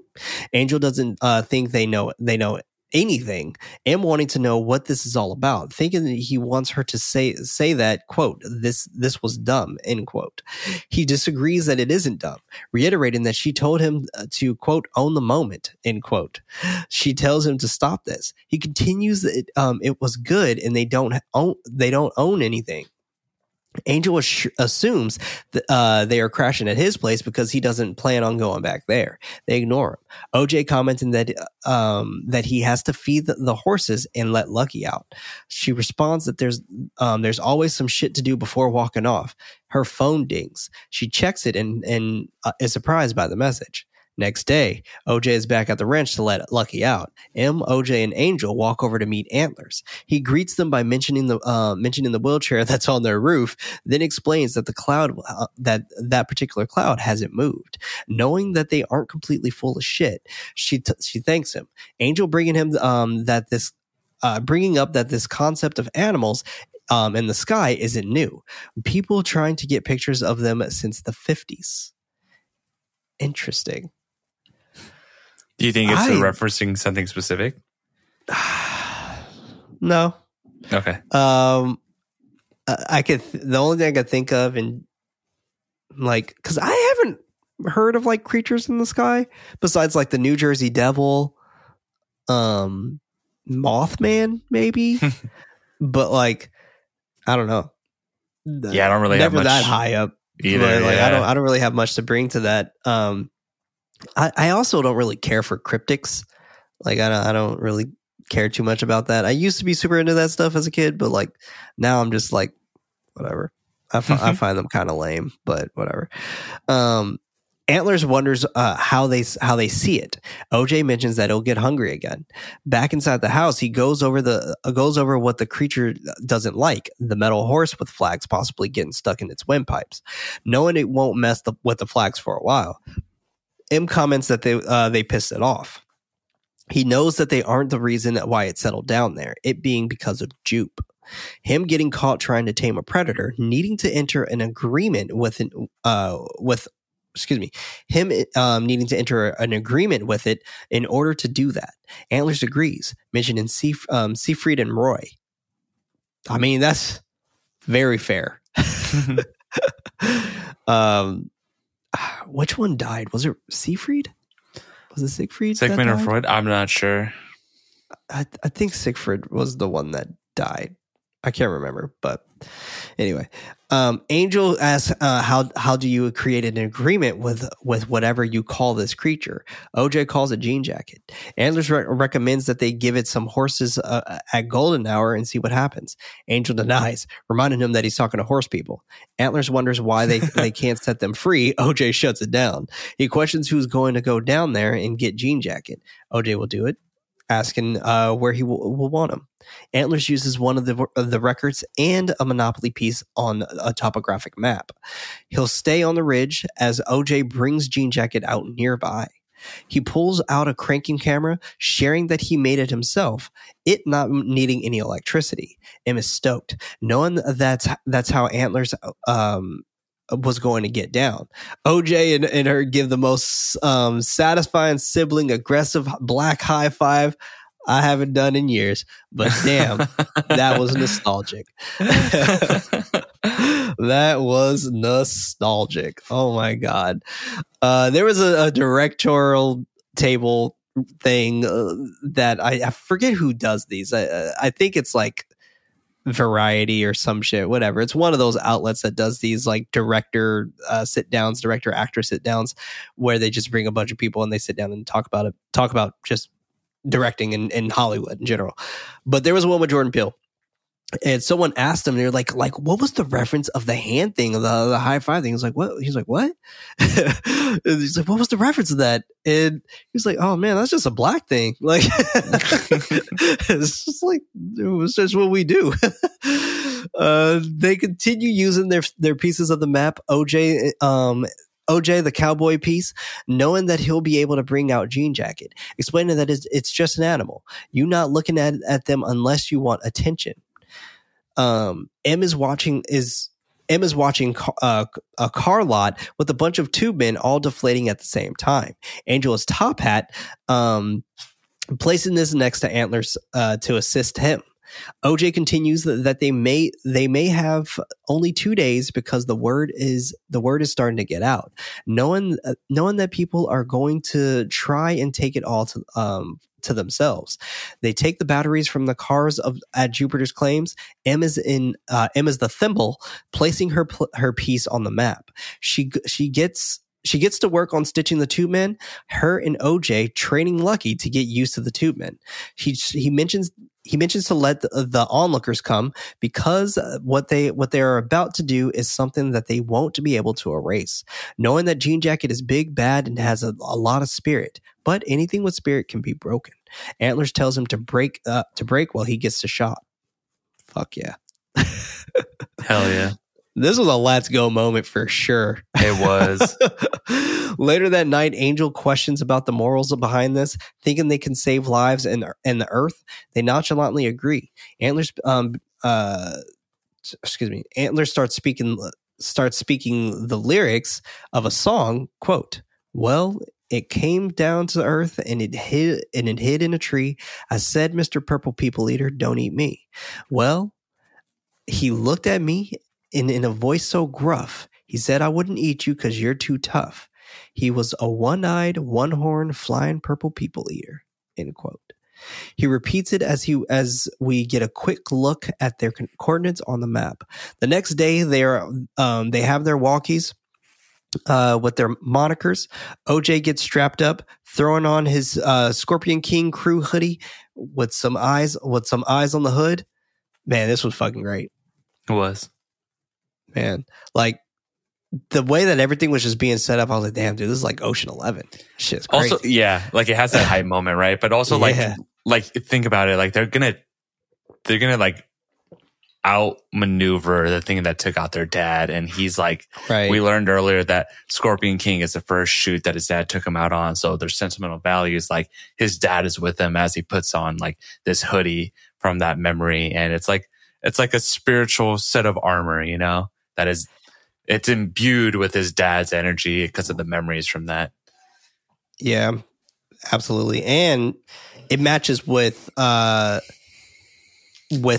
aspect of him naming it Jean Jacket, because Jean Jacket was a horse that they took to the Scorpion King. Exactly, yeah. So it's just like everything's a correlation back to his father. Yeah, and it brings it, like, I feel like when he was like, we call it Jean Jacket, like he did that for M. It's like, absolutely.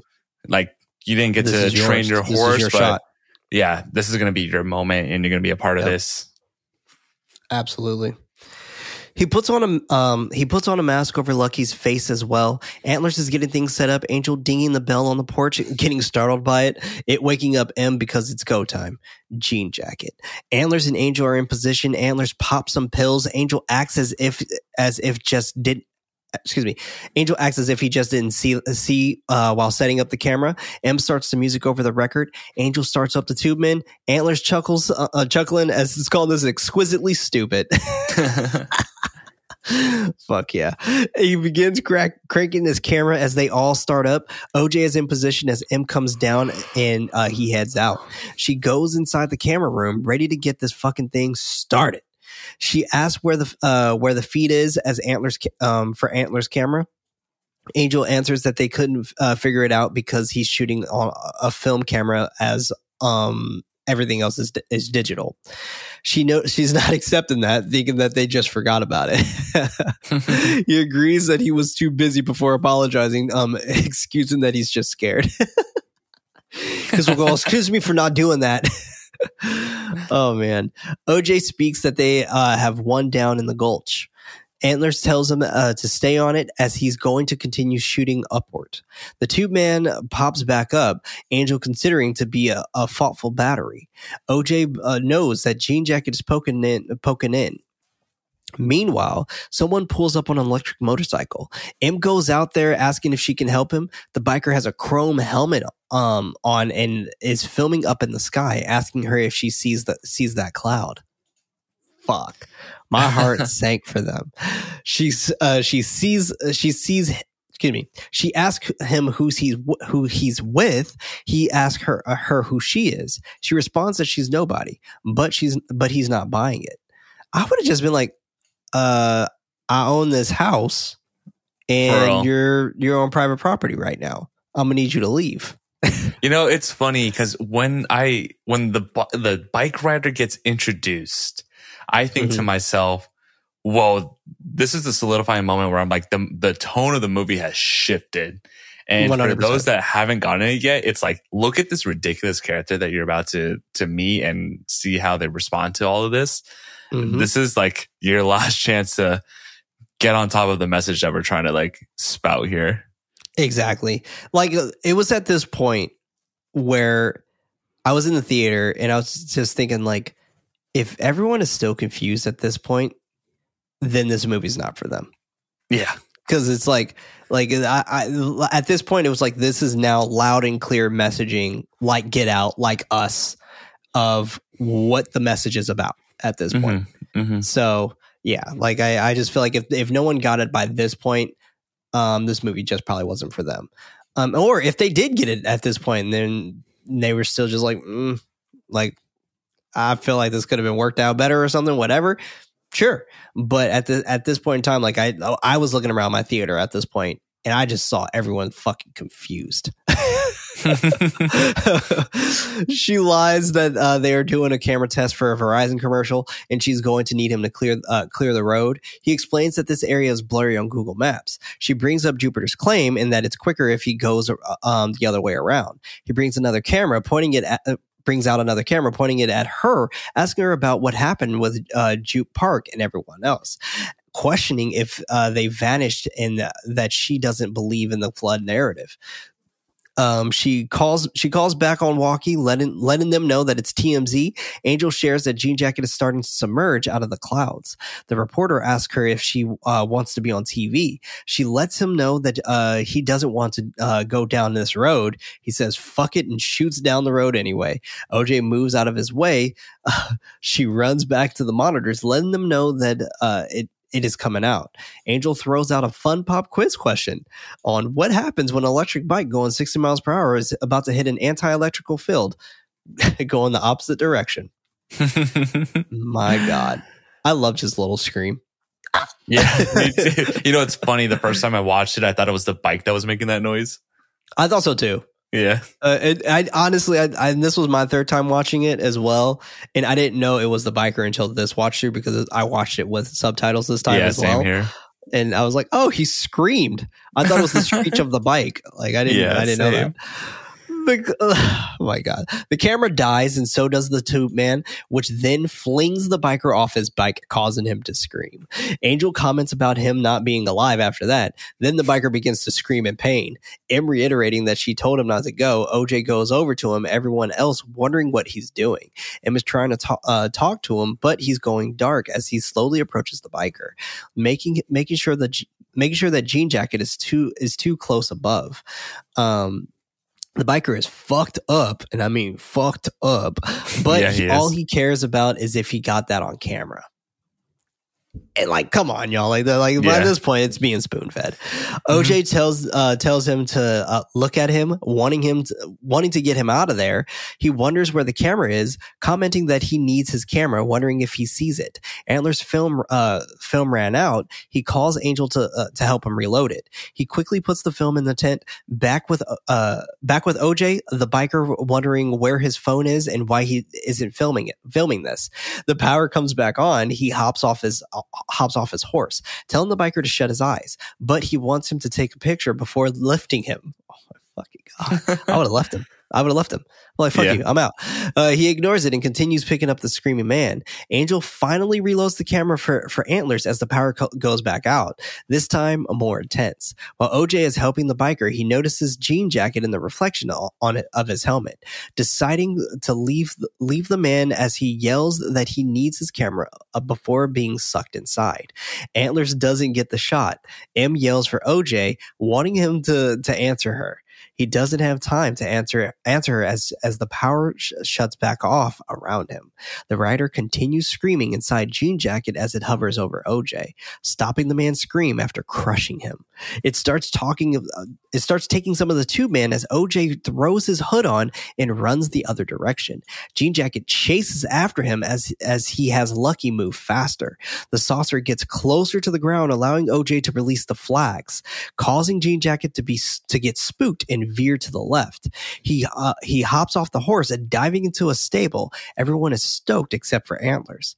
M believes that they got it, even though the feed went out on their end, thinking that they should have gotten it from the film camera. She asks Antlers if he got it. He comments about the lighting, claiming that it'll be magic soon. They don't understand what he means. A lot to like pick apart here, but like we're now really starting to get an actual sense and look at this creature. Like we could see that the ripple of the skin of the creature and everything, like it's a very organic creature. And yes, God damn, man, who thinks of this? Right? Like this was the weirdest movie to probably come out of 2022. Definitely. And for Jordan Peele to release this movie and have it be a success, fucking probably gives a lot of people hope for a lot of the weird films that are probably going to be coming out very, very soon. I mean, we get a fucking Cocaine Bear movie soon. Damn. And like, I think on. Jordan Peele, like very much like I opened at the beginning of the episode, was, you know, he wanted to make this movie for himself. Yeah. And I think he was like, now's the time to do it, right? Like I have 2 movies under my belt that have been very successful. Like people will be interested in this and hopefully, you know, because I'm making something, I would imagine that is genuinely what he just wants to make, that people will gravitate towards it and enjoy it. Right. Absolutely. Antlers grabs a smaller camera rig. Angel doesn't know what's going on. He tells Angel that it'll be all right, but they don't deserve the impossible. Fuck. This whole aspect of him like sacrificing himself is amazing. And I'm about to explain exactly why this is amazing very soon. All right. Angel shares this into the walkies. M and OJ call out to him to hold on, wondering what happened with the shot. He doesn't answer them. Instead, he comes out of hiding, looking directly into the sky with his camera. He begins as jean jacket comes back for him. His yells are strained as he films himself being picked up off the ground by jean jacket. He starts coming for Angel next, but he's saved by a tarp wrapping around him and causing him to fall down. He goes after M. She runs back inside the office. Jean jacket sucks through the building with ease. Kind of reminded me of Jurassic Park here. She makes a run for it, being sucked into the air and going unconscious. It flies back off. All right, let's talk about this really quick, about how amazing this is for Antlers. Yeah. To me, I'll put in my 2 cents, and then because it sounds like you have a lot that you want to say.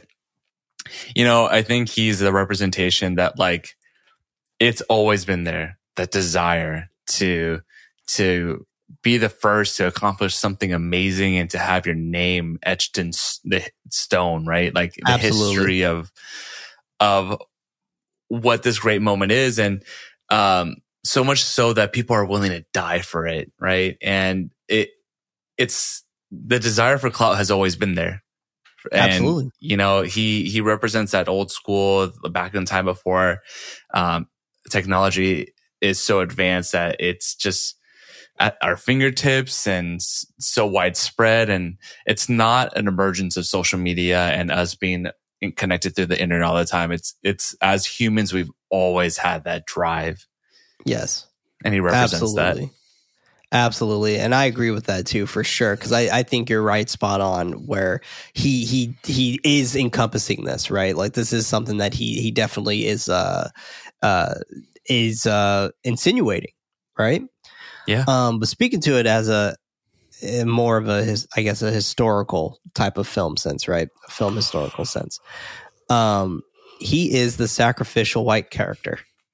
Oh yeah. We usually have the sacrificial black character.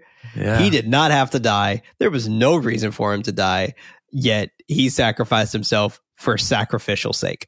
Mm-hmm. Usually it's sacrifice yourself so everyone else could live. That was it. that was it. And I started laughing in the theater on that moment. It definitely got some looks because I was like, yeah, no one understands. Yeah. But that's exactly what he is. Yeah, and I thought that was a great nod. Whereas like Jordan Peele just saying like, I got y'all. Like, Angel starts wrapping himself around the tarp with the barbed wire. Emma wakes back up as debris is falling out of the sky. Jean Jacket comes back for Angel as he tries wrapping himself faster. He tries to grab a hold of the tube man, but misses. The barbed wire is enough to keep him grounded as it pulls some of the stakes out of the ground. Em is walking across the field. Trying to convince herself not to look at Jean Jacket transform into its true and final form. Which, what the fuck? Yeah, very deep sea creature like. Yeah, deep sea creature, angelic, air balloon. What the fuck are we looking at here? This is amazing. This is amazing. OJ spots Emma yelling for her to get the bike and to get out of there. She notices the creature changing as she continues limping toward the bike. He looks over at Lucky limping over to the horse. She makes it to the bike using all her might to pick it up and start it. Jean Jacket watches her with it shifting its square eye, which is just like a camera lens, right? Mm-hmm. Shifting it in the way that it moves and how fucking weird it is. Man, the power around her goes out. OJ whistles for Jean Jacket, the creature shifting and moving its eye to look at him instead. It begins following him as he tries luring it away before It begins following him as he tries luring it away from his little sister. She yells for him to leave and forget it, which causes the creature to look back. She sheds a tear as he gives her a gesture of "I see you," and she repeats it back to him. He immediately looks up at Jean Jacket, causing it to look back at him, expanding its pulsating eye. And I love this. It's like a fucking peacock. So like it causes you to want to look at it. He continues moving back as Jean Jacket follows him. She yells for him to come on. Jean Jacket gurgles and growls as it looks back at her, but she starts the bike and heads out. She drives as fast as she can as Jean Jacket chases her. She makes it to Jupiter's Claim, sliding into that amazing fucking Akira stop, waiting for Jean Jacket to appear. I had to. I'm glad. Yeah, I was going to do it if you didn't. She releases all of the stakes for the large jupe-shaped balloon. Realizing where she's standing, she grabs some tokens and put them into the crank camera well. She waits a moment before spinning the crank, not getting the shot at first. Jean Jacket follows the balloon up, chittering as it continues flashing its eye. M tries again and again on the machine until she finally gets the shot as soon as Jean Jacket takes the balloon, trying to swallow it, but it pops inside of the creature, causing it to explode. Amy yells that nobody fucks with the Haywoods as it ripples out of the sky. The power all comes back on as she finally has a moment to rest. The final image spits out of the well. She notices the camera news crew piling on in. She gets up, noticing her brother standing in dust underneath the Out Yonder sign, concluding with the final shot of Jean Jacket in the sky. Then, credits. Fuck, this fucking movie is so good, dude. I want to ask you, so when OJ was out in the distance on the horse, did you think that was his ghost? Did you think he was just okay? When he looked up at Jean Jacket, did you think the first time it got him? It got him? Nah, I think that was him. Yeah, okay. So yeah, I never had the thought that he got swept up. I never thought that was a ghost. I was like, he made it. Of course he did, right? Yeah. But yeah, I feel like he did. I feel like he did for sure. I feel like that played out perfectly because it did this ping pong thing to allow her that motorcycle to get enough energy for her to finally fucking take off. Yeah. I would implore you. Oh, go on. Perfect. I would implore you to next time watch that same scene, but tell yourself that, it got OJ, and think about like how beautiful that sacrifice can look. I think he made it, but like, I think he made it as well, but I get what you're saying for sure. I think there's people out there that think that like that was OJ's ghost and all that. And, but yeah, I love this movie. It's, I loved watching it this time around. It finally fully like set in for me. And, this is another Jordan Peele film that I want to just keep watching over and over. Yeah, totally. Absolute banger. And I love that like people don't like, I love that this one's so metaphorical. Yeah. To the point where people are just like, nah, I don't like it because it's metaphorical or like it's too metaphorical or whatever. And that's one of the reasons why I love it so much. Like this movie makes you fucking think. It makes you have a conversation. It does everything right, in my opinion, to allow it to be a spectacle. So I have to agree. Damn, man. Whew, this movie, man. But man, I got some motherfucking movie facts that hit. Movie facts? And sorry that I didn't have movie facts for the last time. My ADHD was on full drive. I'm sorry, everybody. That was my bad. I genuinely just forgot. I thought I did it, and I didn't do it. That was my bad.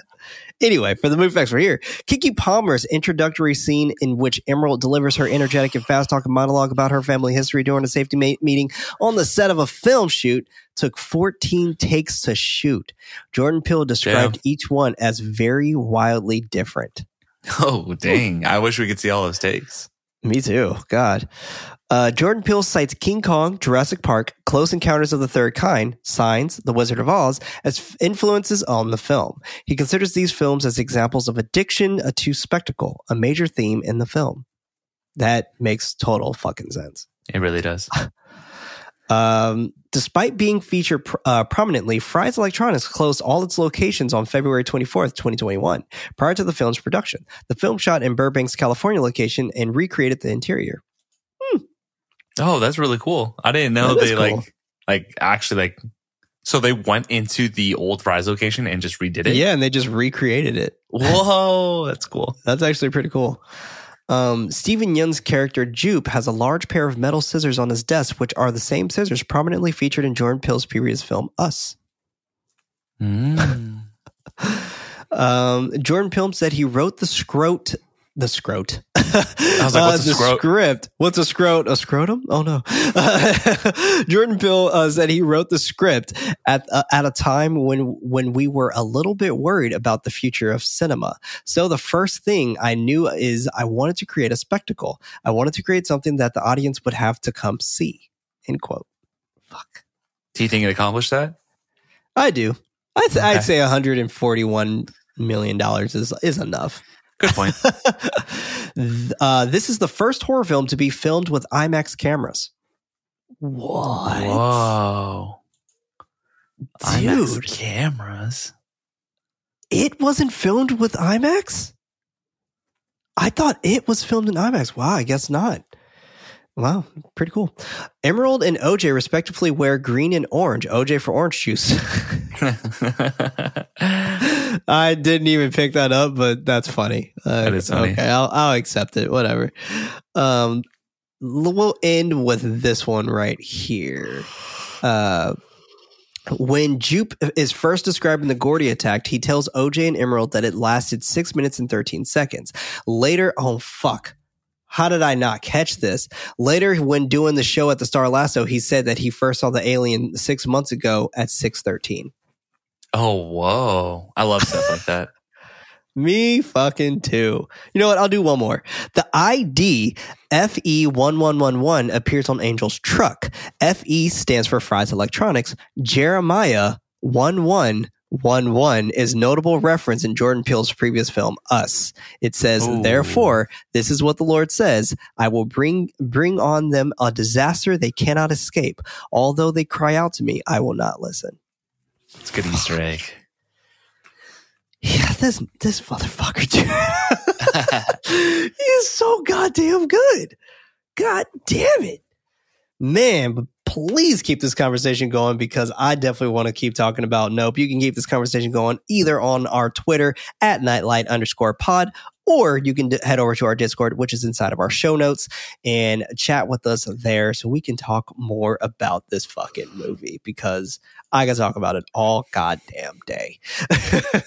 This movie is so goddamn fun. But anyway, next month, we are going to be having a brand new month for the month of March, specifically to fall in line with possession horror films. And That's this my one, month. this is your month. And this is more traditional to your month. The last one we had was Forgive Me, Father. This one is Somebody Call a Priest. I love it. Kicking off this month is going to be The Possession, which I'm very excited to talk about. But this was Nightlight, a horror movie podcast. I was one of your hosts, Prince, also known as Head Knight. Alongside me, we had David. Stay spooky, everyone. Always and forever, also known as Nightly. With your help, we can reach more ghoulish nights with your recommendation to someone who would actually enjoy the show. If your podcast app allows you to rate our show, consider us giving 5 stars because it honestly does help us out to appear for more folks. For extra horror-related content, head over to patreon.com/nightlightpod. That's night with a what? Okay. And remember, everybody, don't forget your nightlight.